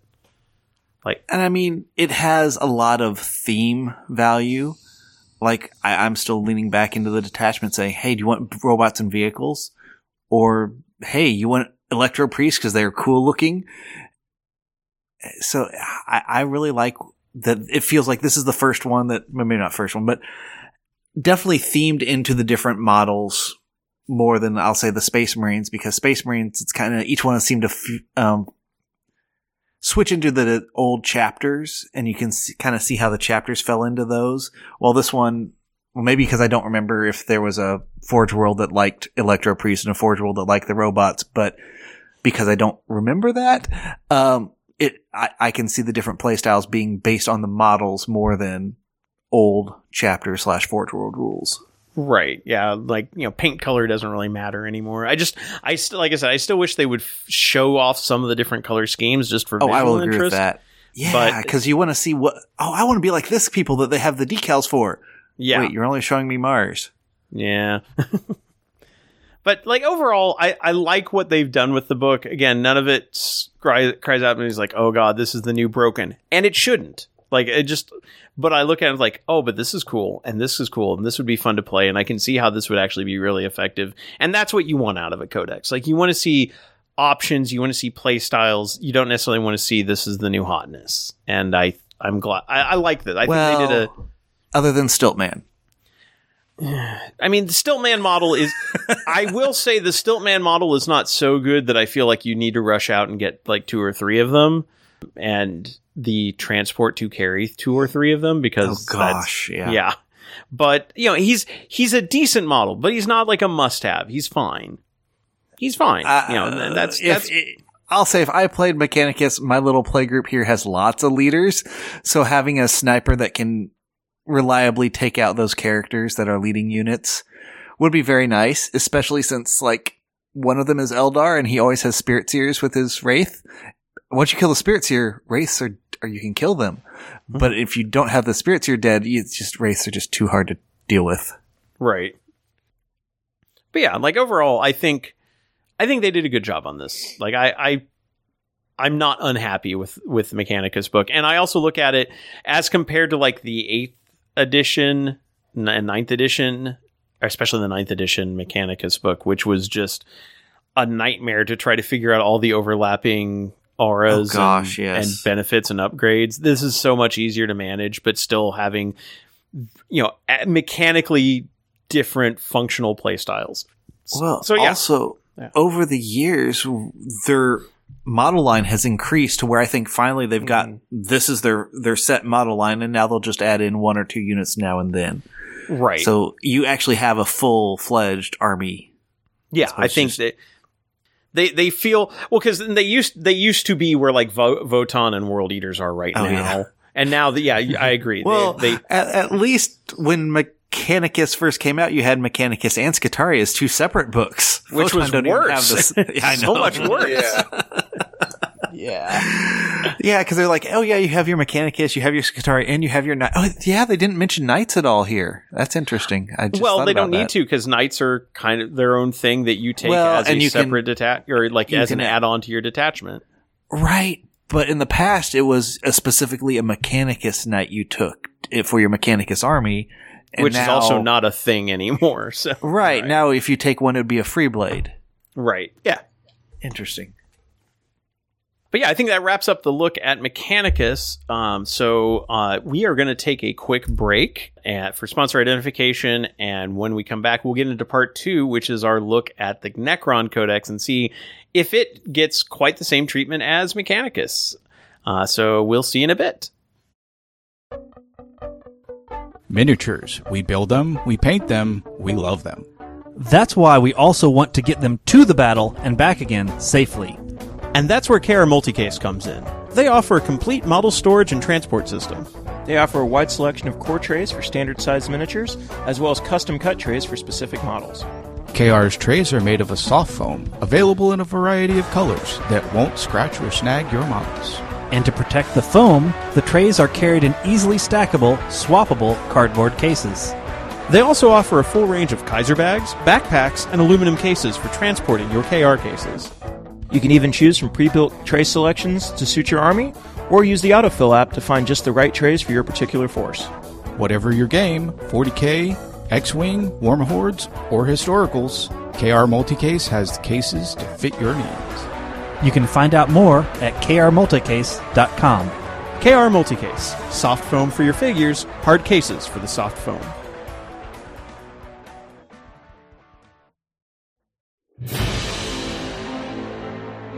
Are you tired of playing on a boring battlefield? Do you want to step up the quality of your gaming table and make your battle look real? Then you need to check out the battle mats from GameMat. Their professionally designed rubber-based mats are just what your gaming table needs. Available in a variety of styles, with everything from rolling grasslands to urban war zones, winter wastelands to alien deserts, there's a Game mat to fit any kind of terrain. Their mats are padded, anti-slip, waterproof, and when you're done rolling dice and battling on your mat, just roll it up and stick it in the convenient carrying bag for easy transport and storage. And if you don't have a gaming table, they've got you covered with their folding G-board portable gaming area and their line of pre-painted resin terrain. If you're ready to upgrade your gaming table, head over to www.gamemat.eu and find the gaming mat that's right for you. Game Mat, giving your armies the battlefield they deserve. And we're back, and that means it's time for part 2, which is our look at the Necron Codex. Now, we've already covered the Necron fluff in the part 1. So we'll just get right into the rules. And again, we'll talk about the army rule because this is very key to how this army functions as well. In the history of Necrons, they've tried several times to get reanimation protocols or something like it working quite right. And I think this is actually a pretty decent one. Wait, not the one where you had to kill 2/3 of the army, then the rest just vanished off the table? No, that was a separate rule different than the reanimation protocols. I know. You should bring that back. It was great. No, it was not. It sucked. No, it was not. This is probably still not my most favorite version of reanimation protocols, but that's also because the 6th, 7th edition one was just flat broken and was great. This is probably the most balanced. Yeah. Now, this one is basically, if a unit has reanimation protocols, which is pretty much everything in this army, I think pretty much everything has this. At the end of your command phase, every unit with this ability that's on the battlefield activates reanimation protocols, reanimates D3 wounds. Each wound that is reanimated either restores a missing wound to a unit, or if there are no units with missing wounds, restores a lost model to the unit with 1 wound remaining, which, like a lot of the units, like your Necron warriors and stuff, only have 1 wound, so that's just boom, models getting back up. But it also means like your characters are constantly regenerating damage. Yep. Your vehicles are constantly regenerating damage.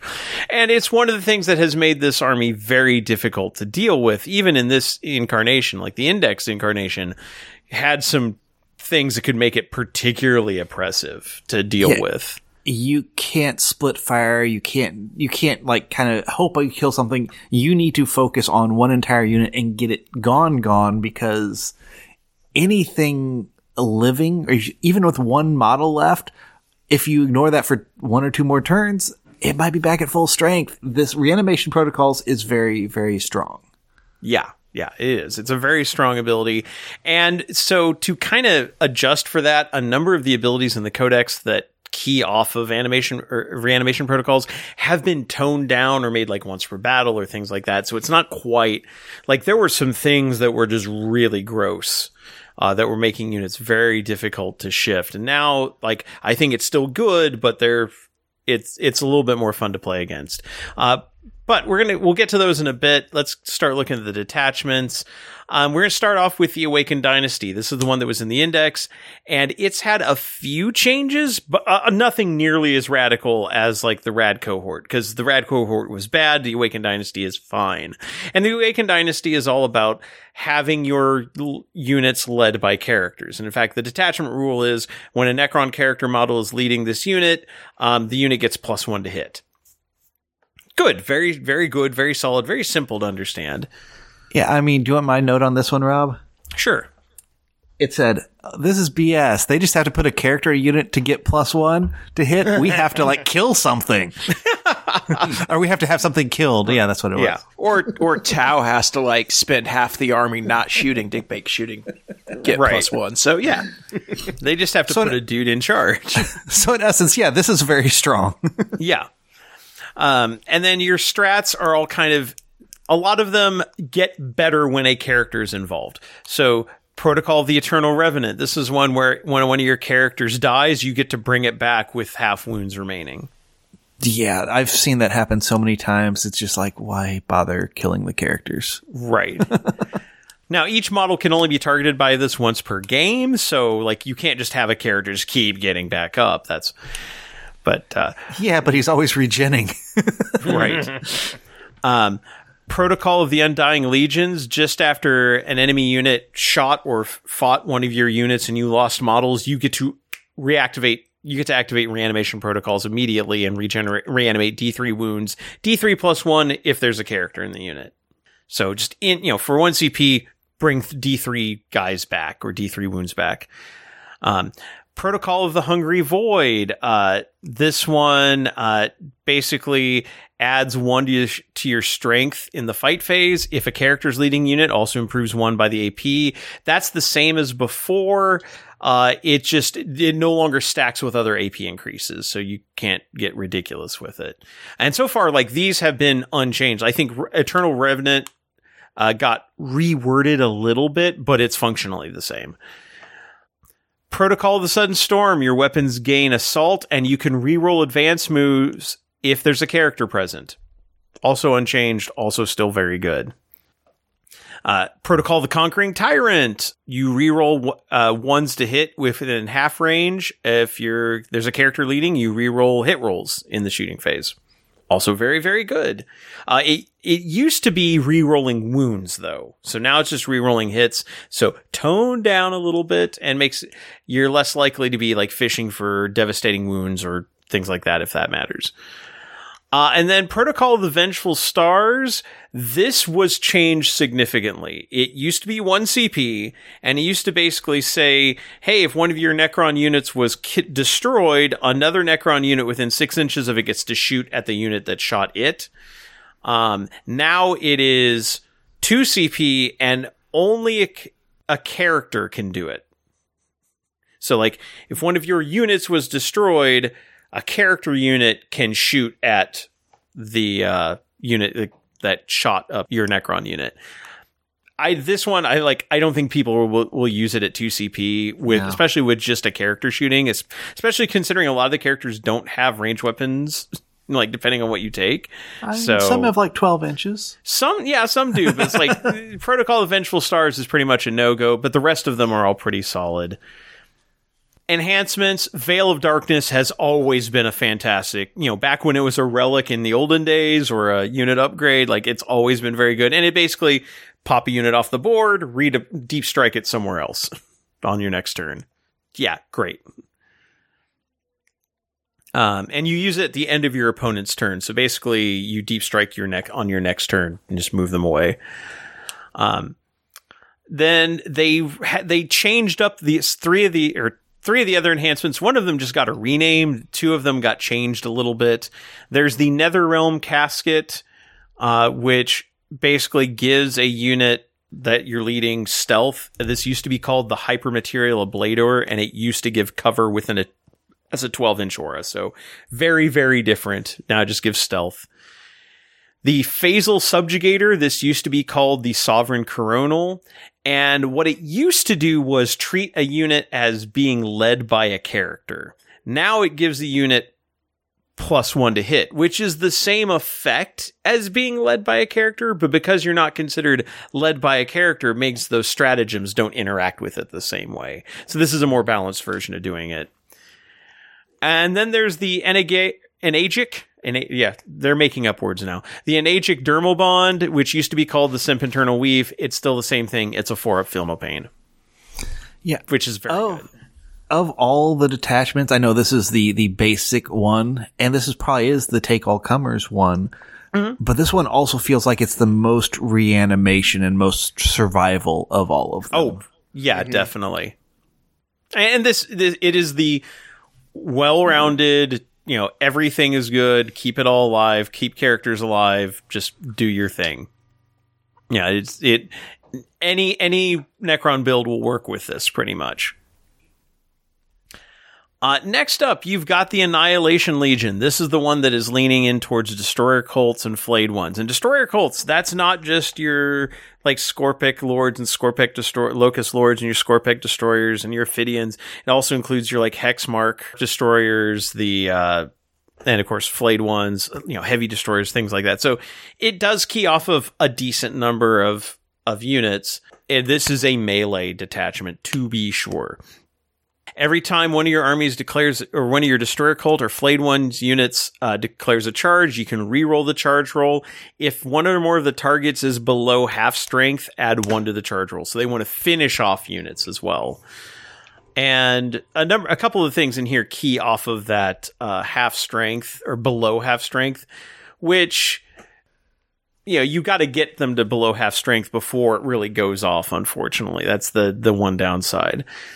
Your strats, Mask of Death, in your opponent's shooting phase or fight phase, just after they've selected your targets. If they targeted a Destroyer Cult or Flayed One, you can make them subtract 1 from the hit roll. Just keep yourself alive to get into melee.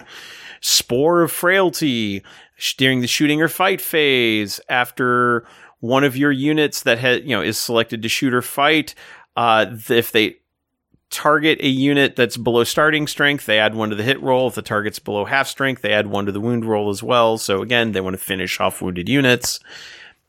Murderous Reanimation, just after one of your units destroyed an enemy unit or caused an enemy unit to drop to below half strength, your reanimation protocols activate and you heal D3 wounds. Which I find that interesting, but the fact that, I don't know, it seems easier to reanimate in the other one. Mm-hmm.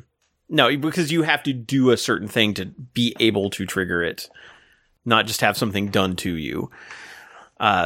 Pitiless Hunters, fight phase, you select a Destroyer Cult or Flayed One unit that hasn't fought yet. They can make a pile-in or consolidation move of 6 inches instead of 3 until the end of the phase. Not bad. Blood-Filled Cruelty, in your opponent's movement phase, just after they made a fallback move, you can force, if they fell back from a Destroyer Cult or Flayed Ones unit, you can force them to take D3 mortal wounds on a 2-5 or 3 mortal wounds on a 6, and then you can make a normal move and get as close as you can to that enemy unit and just chase them. I like that. And then Insanity's Ire, after one of your Destroyer Cult or Flayed One unit models has had a unit or has had a model destroyed by that attack, you can make a normal move towards the unit that did it. I also like this one. So much better than the old Chaos one where you could kite something around. And then your enhancements are Eternal Madness, Fight on Death on a 4-up. But that's each time a model in your unit is destroyed. So if you're leading, like if you've got a Scorpec Lord leading a unit of Scorpec Destroyers, they just keep, even when you kill one, they have a chance to fight back. That one's not bad. Ingrained superiority. Each time a model in the bear's unit makes an attack, critical wounds improve AP by 1. Soulless Reaper, Destroyer Cult model only. Each time an enemy unit within engagement range it falls back, you roll a d6. On a 3-up, they don't get to. This is a must-take. That's a must-take. I like it. Exalted 8-bound have this, and oh my god, it is so good. Eldritch Nightmare, Destroyer Cult model only. At the start of the fight phase, each enemy within engagement range of the bearer must make a battle shock test. Also good, but Reaper is really good. So yeah, Soulless Reaper is the must-take. The others, like Ingrained Superiority, is the one I think is the least useful of them.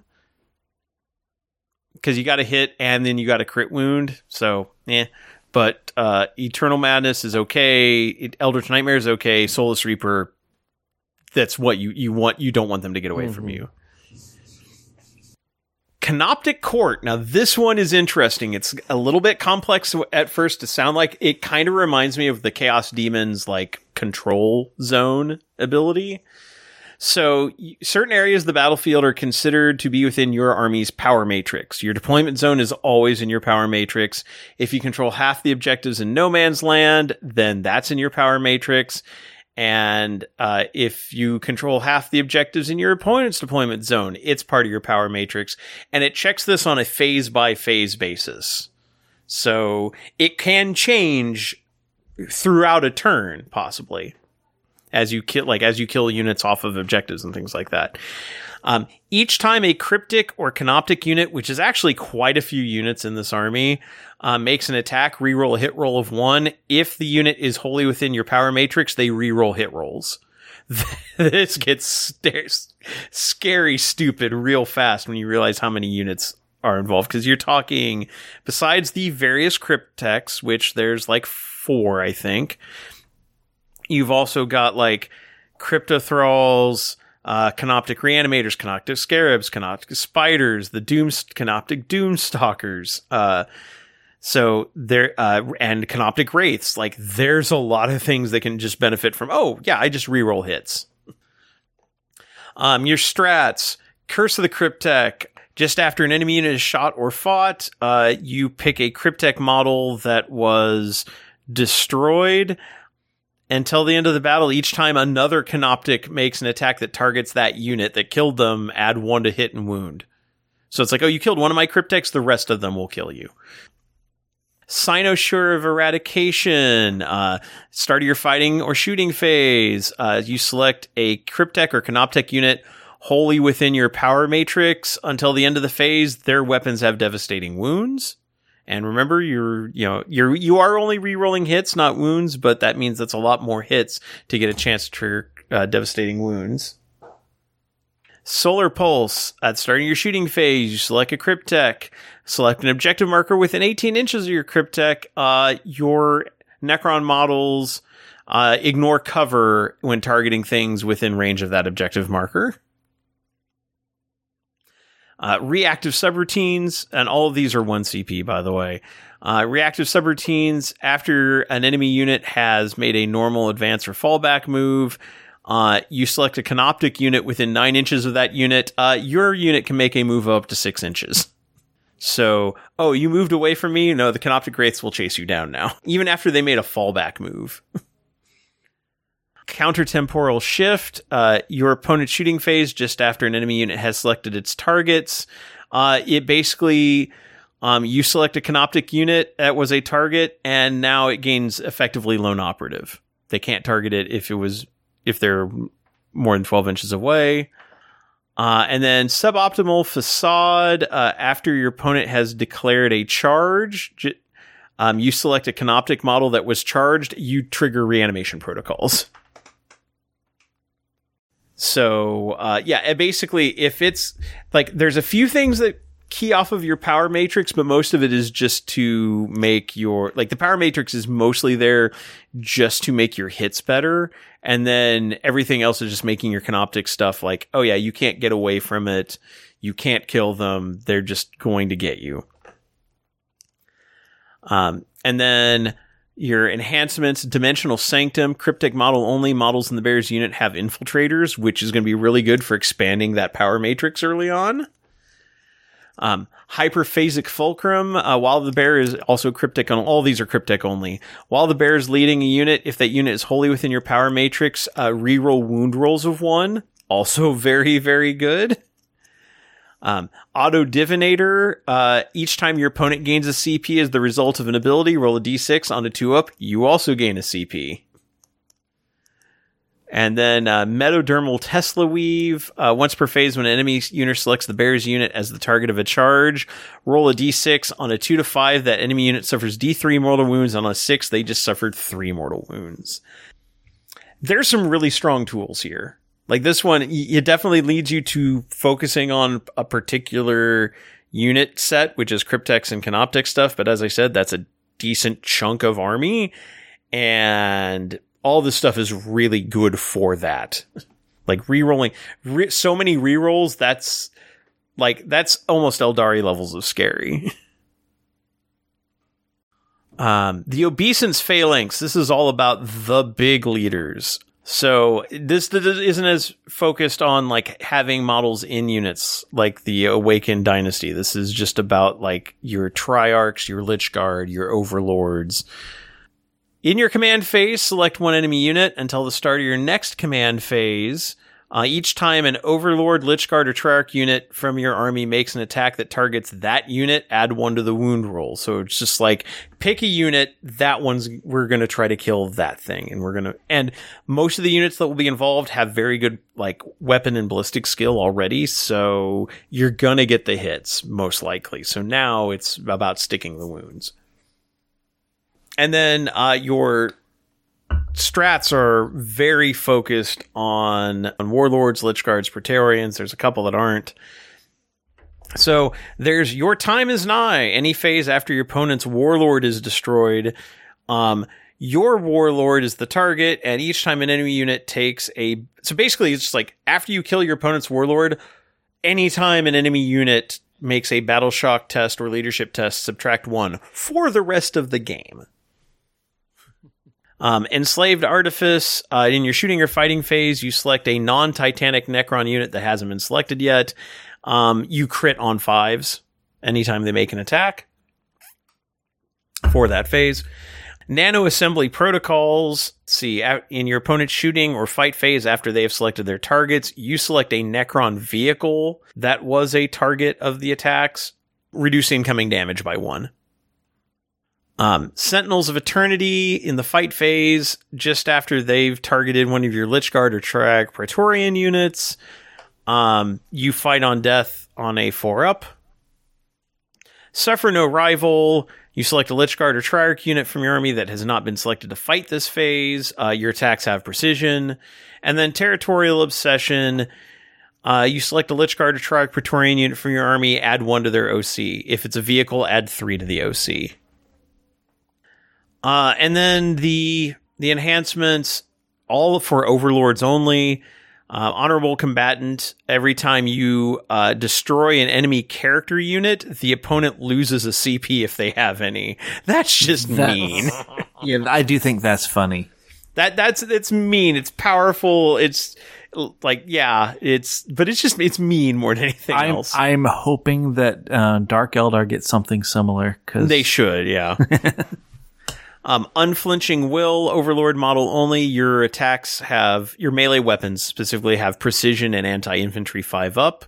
So you are there this is kind of like the kill other people and take their stuff kind of like kill characters and take their stuff detachment. Warrior Noble, every time a melee attack targets you, subtract 1 from the hit roll. And Eternal Conqueror, each time a model in the Bears unit makes an attack that targets an enemy within range of an objective marker, you can reroll the hit roll. This one, I find kind of boring, honestly. Because it works with a very small subset of models, and it makes them a little bit better at doing what it's definitely the, pick one thing out and kill it, then pick one thing out and kill it.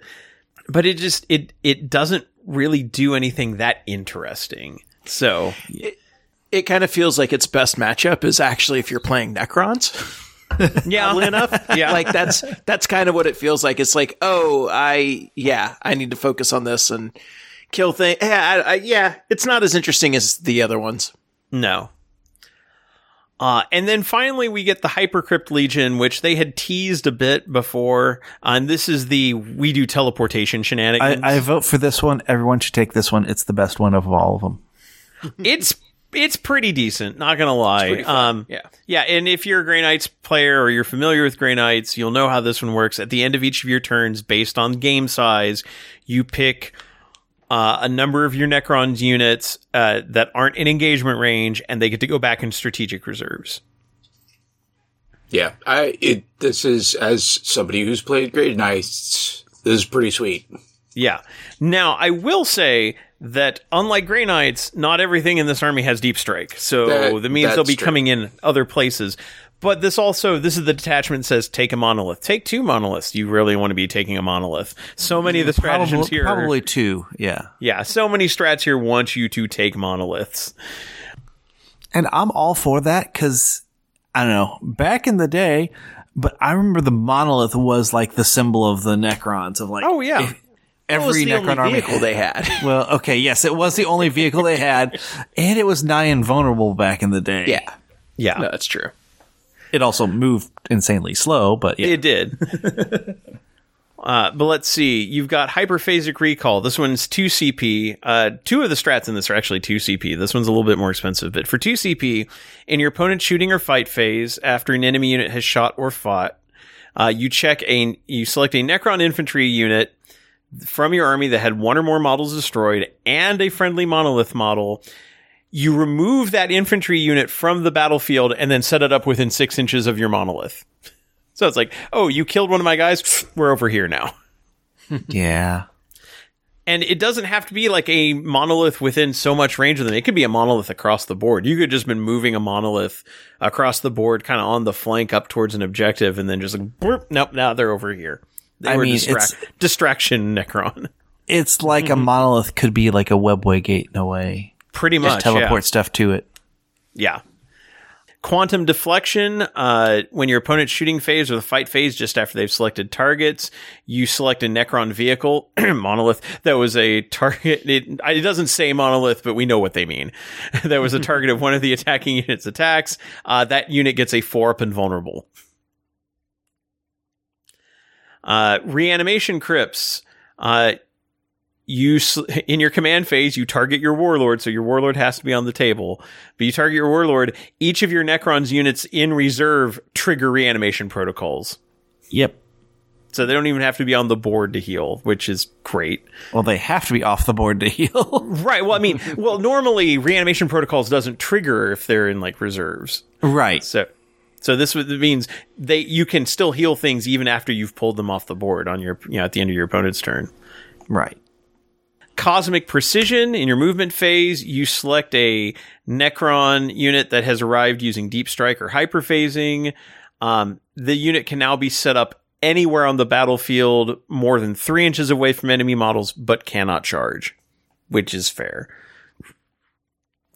Dimensional Corridor, this one costs 2 CP. In the charge phase, you select a Necron unit that was set up from a Monolith's Eternity Gate. They can charge.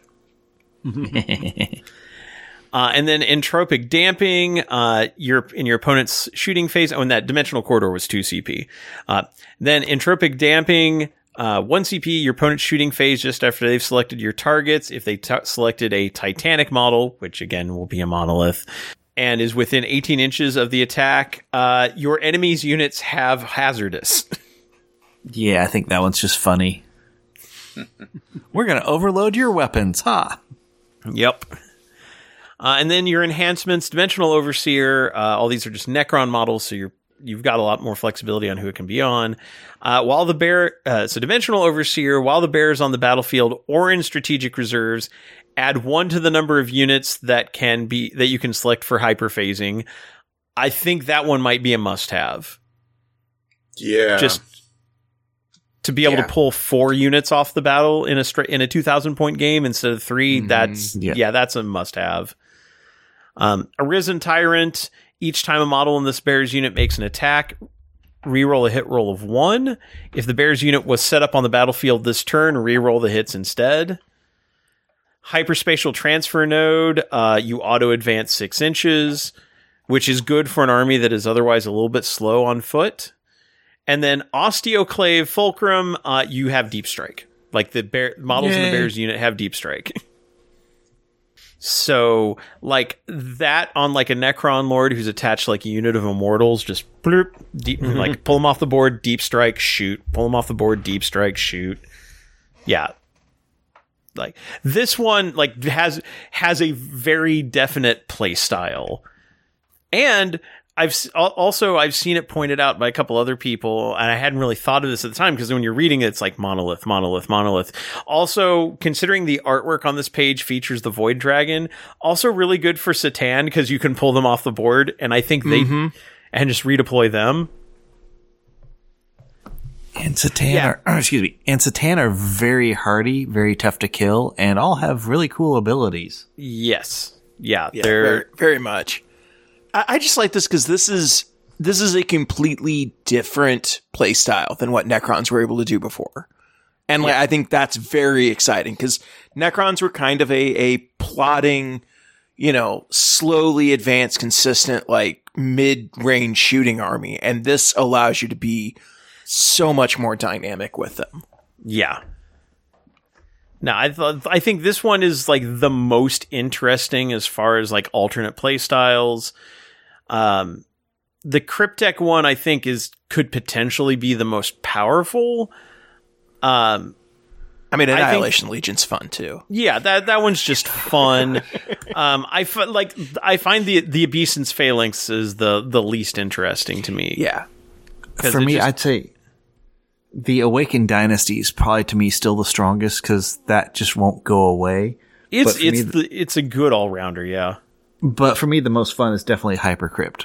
Yeah. Now, Hypercrypt is just the neatest. And, like, even without running monoliths, it's still decent, but you definitely want to have at least 1 and probably 2 monoliths on the table to really get the most out of it.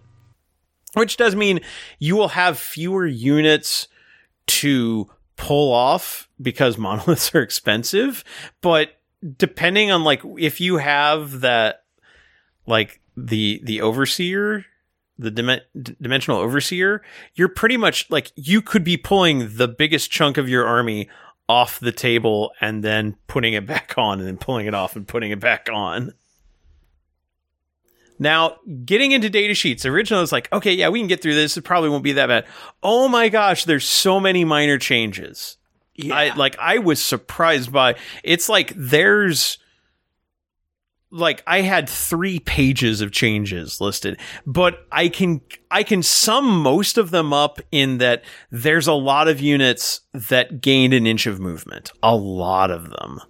Or lost an inch of movement. Because there was some that lost. Yeah. But yeah, mostly it was, movement changed. Yeah. Which is interesting. Yeah, so like the Silent King, Scorpek Lords, Locust Lords, Triarch Praetorians, Scorpek Destroyers, Ophidian Destroyers, Locust Destroyers, Locust Heavy Destroyers, Canoptic Reanimators, Canoptic Scarab Storms, Canoptic Wraiths, Canoptic Doomstalkers, Annihilation Barge, Doomsday Ark, Obelisk, Tesseract Vault, Monolith, all gained an inch of movement. They kind of realized they had made them too slow in the index, so they gained an inch of movement. And that's good because, like, most of this army, like, the infantry primarily is like a 5-inch movement. They're slow infantry, but the vehicles and the units that need to move faster definitely got what they needed out of it. So that's very good for them. They needed that a little, and it gives them a little bit more of a dynamic component. Also, while a few units did lose an inch of movement, and that's primarily the Satan, all lost an inch of movement, but in exchange they all gained 5 up, feel no pain. Yeah, I'll take that trade. Yeah, that's a fair trade. And one thing with the Silent King, since we're kind of talking about him, like gaining movement, they cleaned up the rules on like Deadly Demise with the unit, because there was an argument before, and I think they maybe have FAQ'd it, but there was an argument on the index as written that each of the men here, like the little like things that float around with him. When they blow up, they would deadly demise, which could then cause the other one to deadly demise, which could cause his, and you could basically chain it. And they've like cleared that up and like, no, that's not how it works. It's just him. Don't be stupid. And like the Silent King, they also changed up his auras a little bit. His the Silent King aura used to be just, I remove battle shock from a unit within 12 inches, kind of like was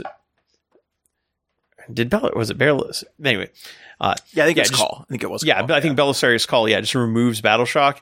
Now his is not that anymore. It is now a 6-inch aura of +1 leadership. It within 6 inches of the Zarek model. It doesn't, like the Menhirs don't also give that. Mm-hmm. And then his Pharaon of the Blades Triarch ability is actually a bit better. It used to be just reroll charges. Now it's reroll charges and +1 strength to a unit within 6 inches. So that's also like really solid. I mean, he's still a very nasty heavy hitter. The Menhirs have Annihilator Beams, which are like strength 14, damage 6.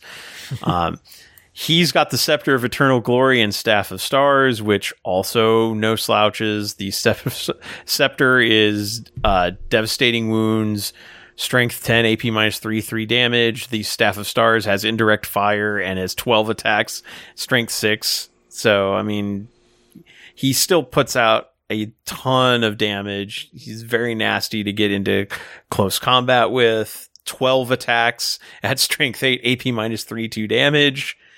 Yeah, he's terrifying. He's a beast. He's a beast. Speaking of what? Yeah. Just also agreeing. Yeah. As far as characters, there's several that are no longer with us. Anrakar the Traveler, Vargard Oberon, Nemesis Zandrek, and the generic Necron Lord. Because they were only available in Finecast, they have been booted into the void and are I don't even think they got legended. Maybe they will get legended eventually, but they are gone from the Codex. Yeah, I hope they get added to Legends. Yeah, me too. I'm sure they will. Because Oberon and Zandrek were like two of my favorites to run. Yeah, everyone liked them. Oh yeah, yeah. And honestly, like having the Lord, losing the Lord sucks a little bit from the perspective of the Awakened Dynasty, because you can't spread characters out quite as much. But they've fixed that a little bit by adding in the Royal Warden and some of the other things. So it's really kind of just shifting chairs around. But yeah. And we do technically get a new Overlord unit. They split out one particular upgrade because they made a new model, and so therefore it can't just be a war gear option. It has to be a new unit, which does mean you can have 6 Overlords theoretically on the table. Right. Yeah. Which, by the way, the Silent King, not an Overlord, so he does not benefit from most of the stuff in the Obeisance Phalanx. Just noting. I don't know that he needs it though. No, he doesn't. But it's just like he does, nothing triggers off of him other than him being a vehicle. Imhotep's back. He didn't really change, but he's got a nice new model in plastic. I mean, he does mortals just by standing around him. Right. Illuminor Xeris, who is a Cryptek who will be very strong in the I reroll hits detachment. He did get his mechanical augmentation aura adjusted. It is now starts at 3 inches, but it grows every time he destroyed one or more models in the fight phase. So it grows like 3 inches every time he does that. But it also caps out at 12 inches, so it can't just get ridiculous. But also, I mean, he would have to kill, like, to get to 12, he would have to kill units in the fight phase in 4 different phases. So, yeah, or not 3 different phases. Like, you could max it out by end of game, most likely.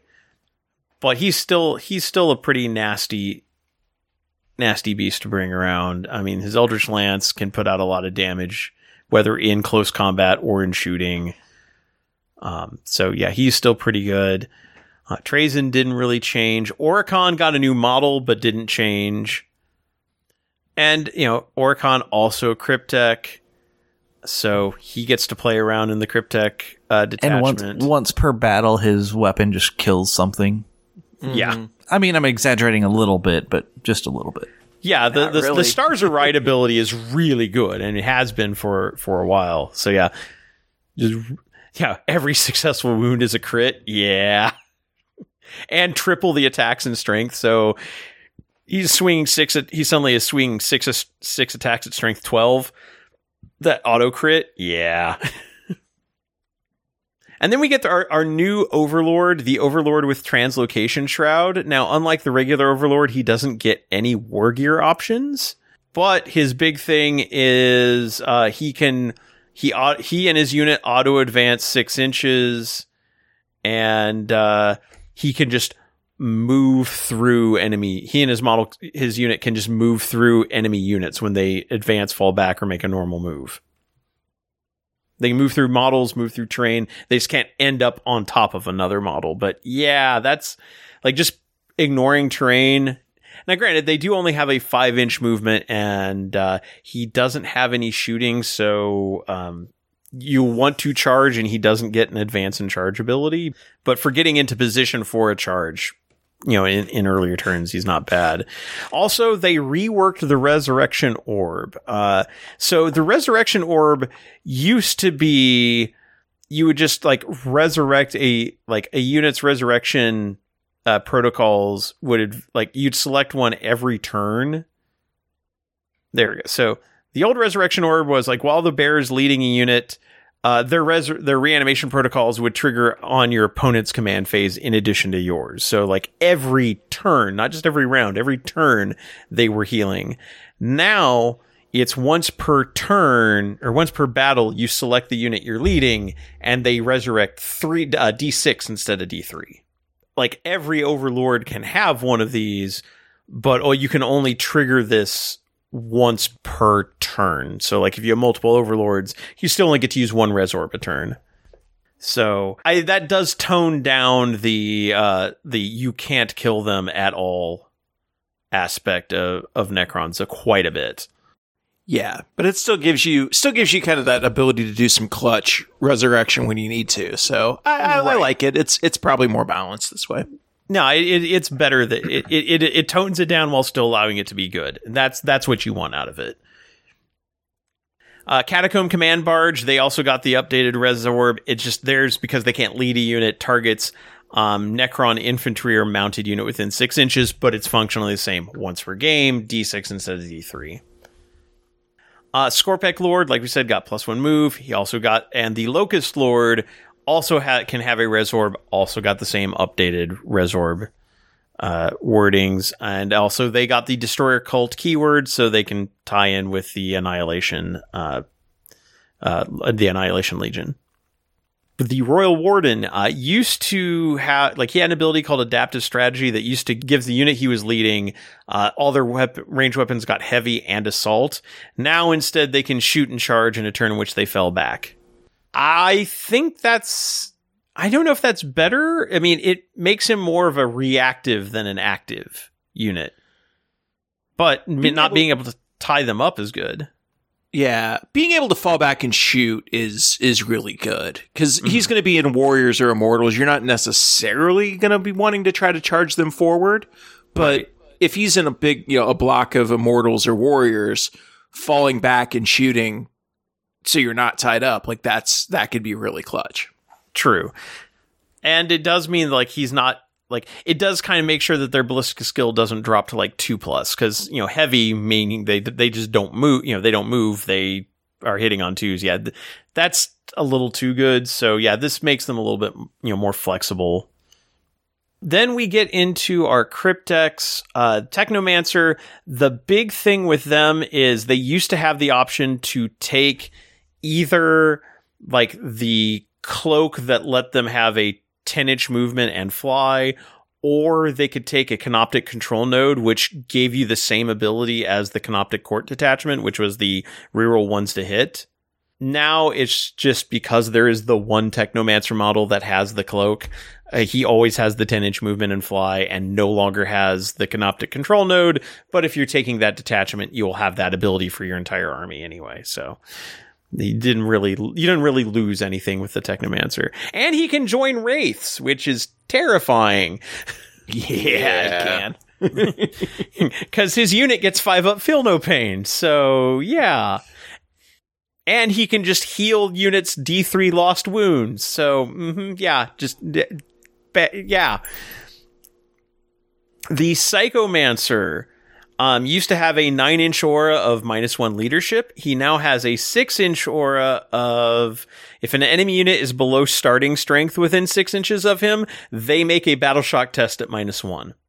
And then his Harbinger of Despair ability is once per turn at the start of your command, movement, shooting, charge, or fight phase. You select an enemy unit within 18 inches of him, and they make a battle shock test at -1. It used to just be at the shooting phase and just it did not have the -1. It was just a straight battle shock test. This is so much better because the fact that you can do it at the start of your command phase means you can take objectives from people because you can do it before you score. That's really good. Like having the flexibility to do it in other phases where you know your opponent's kind of lining up to use a particular stratagem. Sure, that's good. That's good. But being able to shut them out of scoring in your command phase is really good. The Chronomancer did not change, but he's still a crypt deck and he still can make give your units -1 to be hit, which is always good. And then the Plasmancer, he got better as well. He's got a Living Lightning ability, not too dissimilar from Imhotep. In your shooting phase, you select where it's not just like everything, but instead he selects one enemy unit within 18 inches that he can see. He rolls 4d6. It used to be on 6s they would take a mortal wound. It's now on 4s they take a mortal wound. So he tripled his mortal wound output potential. We've talked about the Satan shards getting the -1 movement, but 5-up feel no pain. The one other change is the shard of the Nightbringer got +2 damage to its strike version of its scythe hit, which is the strength 14 6 attack version with devastating wounds, is now d6 +2 damage instead of a straight d6. If he hits you, he will die. I mean, he's hitting on 2s, and with strength 14, I mean, he's potentially one-shotting knights. I mean, the Satan shards are just brutal. Yeah. The only downside for the Deceiver and Nightbringer models is they are still fine cast.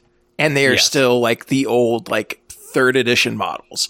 I especially considering how cool the Void Dragon is, how cool the Transcendent Satan model is, they desperately need to upgrade these two models. That's the only downside. Yeah. They need new models for these, but they are so iconic. They're like, we can't legend these. No, yeah. I mean, I'm waiting for them to get more and have their whole pantheon there. But yeah, otherwise, like all the Satan, including the Transcendent Satan, got that same update. Also, they did update the Transcendent Satan with one very, very important change that I think tones it down a little bit. It cannot be given enhancements. It did not have that limitation before, and it is technically a Necron character. Yeah. Yeah, that was too much. Yeah. Because these are all supposed to be like unique named characters. And right. Yeah. Yeah. Necron Warriors. Now, they actually got a very interesting change. It used to be that when they were on objectives, they would reanimate D6 instead of D3, which could make it impossible to shift a brick of 20 off of an objective. Because they would and there were so many ways to increase, like, make sure that, like, if you had a Necron Overlord that was attached to them, they could just re-roll, they would regenerate D6 on your turn and your opponent's turn. Well, obviously they've turned off the Resorb shenanigans quite a bit. And now, instead of reanimating D6 every turn if they're on objective, now it's just they always regenerate D3 and you re-roll the dice. So they're most likely to regenerate 3, but they'll never regenerate more than 3 on their own. A little bit more balance there, too. Immortals, still good. They didn't really change. The Hexmark Destroyer, as with a lot of stuff, got the +1 move. And they have an ability called Multi-Threat Eliminator, which, if one of your Necron units is shot at, and the Hexmark Destroyer was within 3 inches of it, any Hexmark destroyers within 3 inches could shoot back. Now it's just once per turn, and only one model with this ability can fire when that particular ability is triggered. So it's like you can't just surround that brick of 20 warriors with a Hexmark with like 3 Hexmark destroyers and just shoot to death anything that shoots at them. GW doesn't like fun. So no, they toned him down quite a bit. Still also, good though. Oh, still good. Really good. Yeah. Lich Guard. Now, Lich Guard, they were a very tough brick to shift also, because before they had like any attacks that came in were -1 to wound. And considering they're already tough 5 and 2 wounds, they were very, very difficult to deal with. And they had they still have a 4-up invulnerable save. So you can imagine with a 4-up invulnerable save, T5, 3-up, 4-up, and -1 to wound, very nasty. That's been toned down. Now it only triggers if the attack is stronger than their toughness. So it has to be a T6 or better attack to get the -1 to wound, which means heavy weapons will have a slightly harder time at wounding them, but they won't immediately shrug off like light weapons fire. So yeah.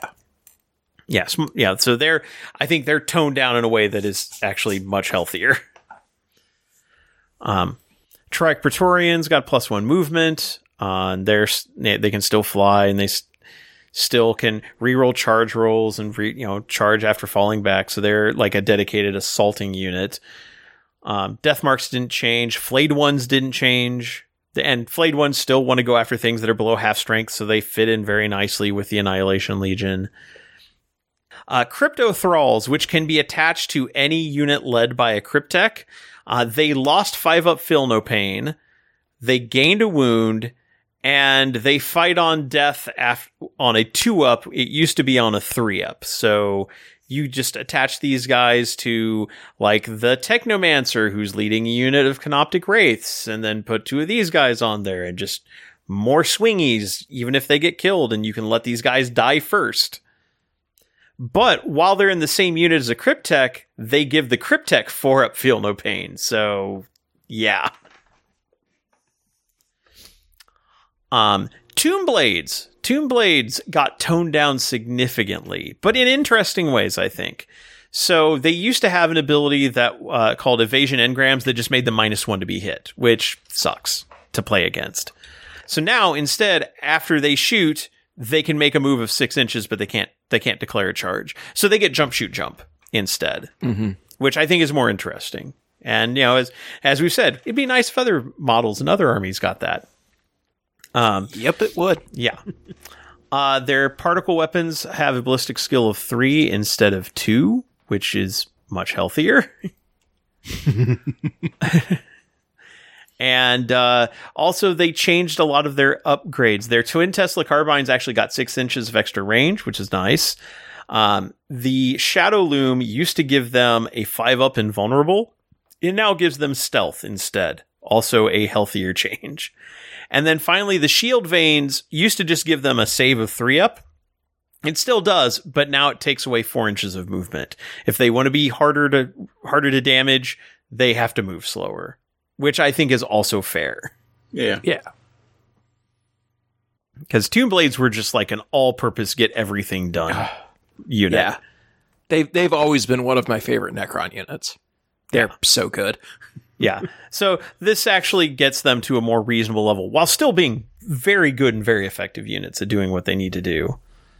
Scorpic Destroyers, they got the +1 move that a lot of units got. They changed their Whirling Onslaught ability. It used to be they ignored penalties to hit and wound.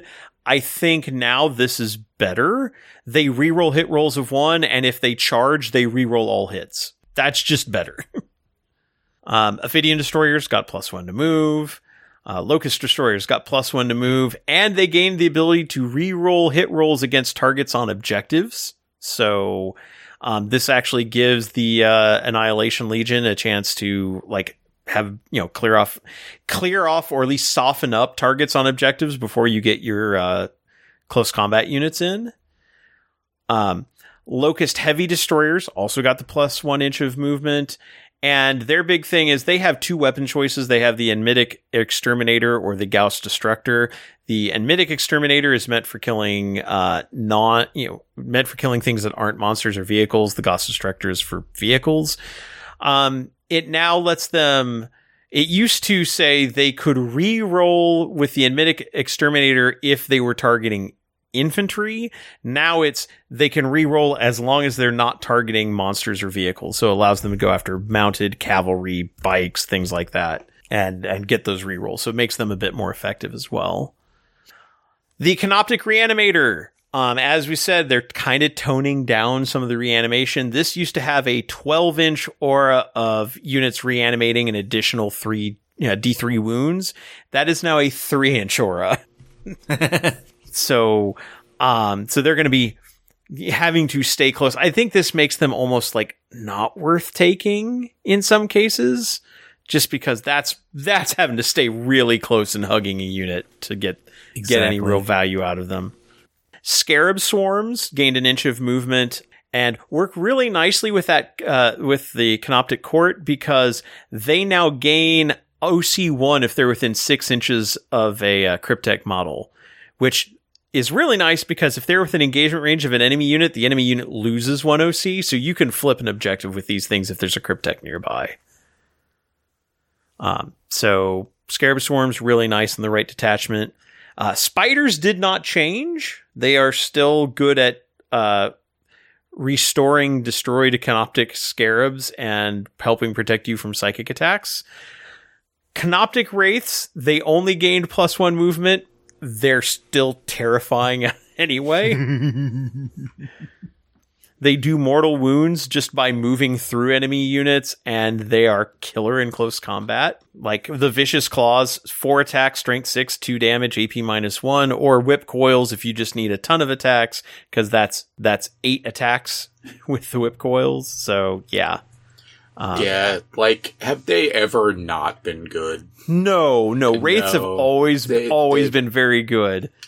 Yeah, but even when Necrons were kind of bad in 8th edition, they were still the standout unit. Right. So yeah, Canoptic Wraiths, fantastic. The Triarch Stalker, it lost an inch of movement, but in exchange, it gained an 8-inch scout move. So I think that's a fair trade. Good with that. Yeah. Yeah. Canoptic Doomstalker, +1 move. Annihilation Barge, +1 move. Doomsday Arc, +1 move, and its main gun went from strength 15 to strength 18.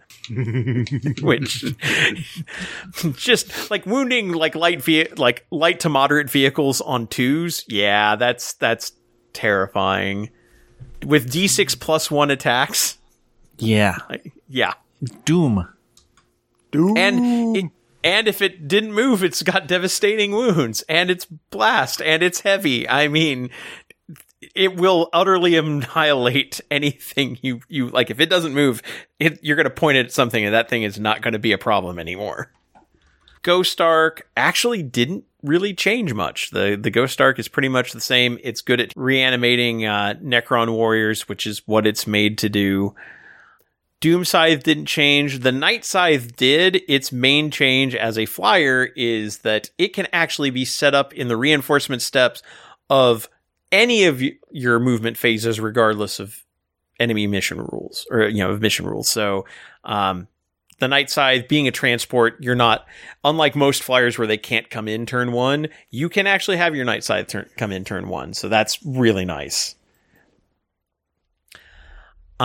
Couple of changes to the Obelisk and to the Monolith, which it's also based off of, or no, the obelisk isn't based off the monolith. It's based off the Tesseract Vault. But but the obelisk and monolith got the same changes: +1 movement, -1 toughness. They went from T14 to T13, but in exchange, they got 2 extra wounds. So like the obelisk went to 24 wounds, the monolith went to 22 wounds. The obelisk is still your anti-flyer vehicle. It's the one that I think you take the least. And like, there's no real point in taking the obelisk, especially when the Tesseract Vault is an option, because you get okay. Well, and also when the Night Scythe is like a really good flyer transport, like you don't need anti-flyer in this army, right? Yeah. No, you're good. So the Tesseract Vault, there was one change I didn't write down on my notes that I missed. So it got the +1 movement. It also got the ability to use 2 powers of the Satan instead of just 1, which makes it very, very nice. Mm-hmm. The monolith is still fantastic, especially like with the hypercrypt detachment. Yeah, you want to take you want to take at least 1, if not 2 of these. And while, again, we don't have the final points for these, monoliths are probably in the, monoliths are in the 400-point range. So, yeah, I would think / hope they drop. I don't know. My thoughts around the 350 to range there. I mean, it's still high. I mean, they've always been expensive because they're hardy. Like yeah. Well, I mean, they're currently 350 in the current Minotaur field guide. See? So this might be this again. We know the points in this are out of date. So if we based off the current points, 350, having 2 of those in an army, I think that still gives you 1,300 points to play with. So it's not too bad. And then finally, the Convergence of Dominion, which is the fortification they have, it lost 2 toughness. But it now has a 6-inch aura of 6-up Feel No Pain, which used to be 6 inches of reroll animation protocol dice. It also has a passable shooting weapon, 18-inch range, 3 attacks, strength 6, AP -2, 3 damage. So not horrible. I still don't know if I would ever take one, but it's a cool terrain piece, though. It is a neat terrain piece, but it's probably the lowest pick on the army list. But yeah, so that's everything in the army, and like I look at this, and again I'm like, I don't see anything that feels particularly broken. I think there's definitely a couple of things that feel a little bit more powerful than others. I think there's a lot of really good synergy in the Canoptic Court. I think. And I'm like with you, Dennis. I think the Awakened Dynasty is still very solid. Like, it's not a bad detachment to run with anything. I think Hypercrypt Legion is a really solid choice, and with the right build can be a lot of fun and give your opponent a lot of trouble in trying to catch up with what you're doing. Yeah, because I know I'll do this in the narrative. Kevin had issues chasing down Grey Knights. Yes, I did. Actually, non-narrative, I think Rob's had issues chasing down Grey Knights. Yeah, I mean, playing against Richard, like, Grey Knights can be a pain just because, I mean, the only downside for Grey Knights is they're expensive because, like, each one is very powerful. With this, you can do it with, like, Necron Warriors, which are not nearly so costly. Yeah. So, like, overall, I like most of what I see. Like I said, I find the Obeisance Phalanx kind of meh. I don't think it really has it barely has a play style. I don't think there's anything it does that the Awakened Dynasty doesn't do better. But otherwise, the Annihilation Legion gives you a close combat build. Canoptic Court gives you a Cryptek area control build, and the Hypercrypt Legion gives you a redeployment and crazy movement build. So yeah, you've got multiple play styles. I don't dislike really any of the unit changes. They all make sense. Like, it's toning down things that were a bit too powerful and bumping them back up on things that they had overcorrected on.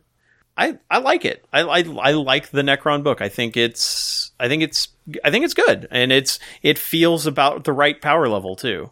So I guess, Kevin, you're our air quote Necron player right now. How would the Dayglow Necrons fit within this one?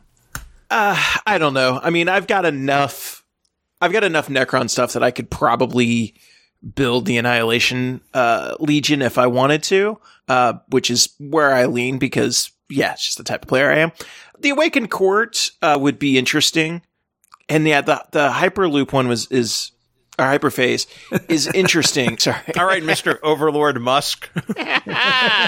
Jesus Christ. The Hyperphase Court is an interesting one. I think I would need to get...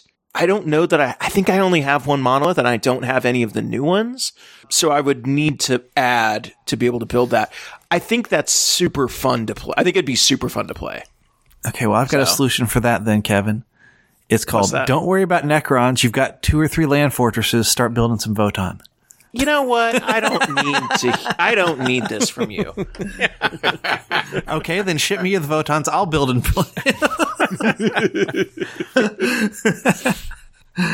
But no, I think there's a lot of interesting play styles here. And I think if you want to play the more traditional, 3rd edition, 4th edition, 5th edition Necron style, you can play that. If you want to go lean into the newer stuff and go melee, there's options for that. If you want to lean into the more esoteric stuff that's not warriors, there's a thing for that. And if you want to play like dynamically and be able to do stuff, to kind of frustrate your opponent, you've got that option as well. And so I think this is a really neat codex. I don't know necessarily how powerful it'll be. It feels in some ways that it maybe lost a little bit of overall power from the index, but it gained a ton of flexibility. So I'm excited. I think it's a nice book. And I'll say that looking at both in general then is I don't think either of these scream power army to me. Mm-mm. But with all of the different detachment styles for both of them, I think you can get some fun play out of this. Just pick a detachment you like and go have fun. Yeah, I think that's the biggest thing I take out of this is that in both cases, and especially I think with the Necrons, which is an army that could feel very oppressive to play against just because of the sheer survivability and renewability that they had even in the index. Both of these seem like they are going to be more fun to play, because the Mechanicus gets a lot more options and they get a detachment that isn't complete hot garbage. And the Necrons get a lot of very interesting play styles and, a little bit toned down the reanimation. So they also strike me as fun to play against. Like these are games where there'll be a lot more back and forth. And so that's better for the game. It's much healthier for the game to have that. But at the same time, I don't feel like Necrons got like badly nerfed on anything. Like, the changes they got feel reasonable, but still allowed the army to do its thing, which is what, like I said, it's what you want out of a book. You want the army to feel like it has flavor, that it can do the thing it is designed to do. But also, like, I feel like with like the Space Marine Codex, the Tyranid Codex, and now we have 2 more. We have Mechanicus and we have Necrons. That I'm definitely getting the feeling that the detachment build style, like that was one of the things we kind of liked the idea of when they started announcing 10th. And now that we're 4 codexes in, like, I know this was one of your concerns, Kevin, was like, are they going to stick with this? How do you feel about it so far? So far, I like it. I think they've done pretty interesting thematic things with all the detachments. I do think there's still a little bit of concern about some being just better than others, but I don't know that there's a way around that. They haven't necessarily dropped in any that feel like an auto win detachment. So far so good. Yeah, I think that kind of matches how I feel about it. It's just like they're kind of hitting the right thing of like this promotes different play styles. It does, like you brought up earlier, Richard, like picking a particular character doesn't lock you into a faction. So you've got a lot more freedom to build, kind of the list you want. And they are supporting those multiple play styles without it just being like a slight faction, like a faction ability and maybe a stratagem and then a ton of other stratagems you have to manage. Like each of these feels like they're going to play very differently and have different tools available while working from the same unit pool. So I feel like they're kind of hitting it design wise where they need to be. We're definitely seeing a better sense of balance than we did in the index. And I think it feels like they're kind of dialing in what they want to do with the army design. So far, like, I don't feel like the early army designs, obviously, like, we've still got a lot to go, because, we know we've got Dark Angels and Orcs and Tau and Chaos Space Marines and Sisters coming up. But, like, so far, I don't see anything where it's like, oh yeah, this older stuff, there's going to be something down the road that's going to blow it out of the water, and there's going to be a ridiculous amount of power creep. I don't get that vibe so far. Yeah. Oh, come on. When the Eldar Codex comes out, that'll be all the power creep you need, right? Oh, no kidding. Well, one thing that I do think is interesting, and I do hope that this design philosophy continues, is they've been restrained on the number of detachments. We haven't seen 15 detachments. 8 detachments, 20 detachments, all the different like sub factions that they had in those other books in previous editions, where there was like, okay, this is the detachment that gives you stealth. This is the detachment that gives you +1 movement. Things all feel unique and different. Yes. And they feel more fully fleshed out. And I think if they can continue to focus on 4 to 5 detachments for each army that play uniquely and are fully fleshed out, I think that's a great place for the game to be in. I'll agree with that, except I will also say for big army books, I think 6 is okay as well, aka like Space Marines, Eldar. Sure. Yeah, for sure. But I remember, I think it was the Sisters book where we got all of the different sub factions for Sisters, and you're reading through there and it's like, so this is the Raven Guard, and this is the Iron Hands, and it was just like, too many. If you don't have unique things to do with them, then don't create all these different factions. Just focus on a few. Yeah, the other thing they did in the Sisters and Eldar and other books was create your own craft world, create your own chapter type thing, and that's where you really got into things, and not having that helps tone things down and get you into where you can balance things better. And you mean giving power gamers the option to choose the best options is bad? Yeah. Who knew? But also, this going away from this is the thing for this chapter, this is the thing for this one. So you've got your restricted paint schemes. Now you can paint whatever you want. You can have it be your custom chapter and pick any of the existing detachments and say, this is how we're going to fight this game. Yeah. And I also think, like, we've kind of mentioned, like, when we were going through, like, the Mechanicus ones, like, oh, the Skitarii detachment, yeah, this is the Raven Guard-y detachment, or the Hyper Crypt Legion, like, well, this is the one that plays like Grey Knights, but even then, whereas before it was just like, oh, everything in your army gets that bonus, when we were in, like, 9th edition design. Now it's like, okay, so we're carefully tailoring which keywords get that benefit, and the stratagems because it's a small pool of stratagems that are very focused on that particular playstyle and using particular keywords and particular unit combinations lets it feel differently, because I feel like even though the basic stealth and cover from more than 12 inches away for the Mechanicus one feels, it's like, well, at first, yeah, that reads like Raven Guard, but then you read like what keywords affect particular, or like what stratagems affect particular units based on keywords. It's like, but this is only good for the Taraxi, or this is only specifically good for like the Sicarians or things like that. So it's going to, and because you're working with a different unit pool, it feels differently. And the Hypercrypt Legion, sure, you can even say, well, it makes you play like Grey Knights, except your stuff doesn't have deep strikes. So you really need to have monoliths to make things like to have them jump out anywhere you want. And it's got stratagems that specifically want you to use monoliths. So it's like, yeah, the basic mechanic is kind of similar on its face, but the implementation in the unit pool makes it work very differently. Cause like, even though it's going to be redeployment, tricks, it's not going to be Grey Knight redeployment tricks, cause that's different and it works differently. So I'm glad we are getting away from this, like you said, every codex has to have the detachment that does this and that does that, and it made armies feel samey while not being samey. This lets you use similar mechanics without feeling like it's the same, and I appreciate that. Well, I think that pretty much wraps up. We managed to get through 2 codexes in, I think, less than 3 hours. I feel pretty good about that. Well, we tailored our responses, more focused, streamlined it down, just like the codexes. There you go. Yeah. All right. Well, I think that wraps up episode 291. I think we'll have one more episode this year because we'll be recording, I think, the week before Christmas. Yep. And then we will come back, I think, so that'll be 292. 293 will be, I think, ringing in the new year.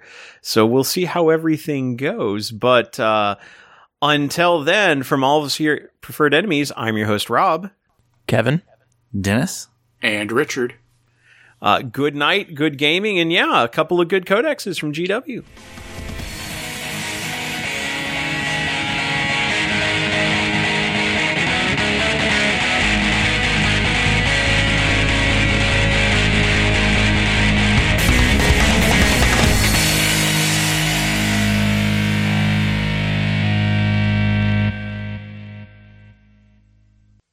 Preferred Enemies is an Undergopher Radio production and is licensed under Creative Commons Attribution Non-Commercial Share-alike 3.0 Unported license. Our theme music is Metal Slug 2 Super Vehicle 001/2 No Need to Reload, originally by Takushi Hayamuda and remixed by Ro Ataka, courtesy of OC Remix. It can be found at ocremix.com.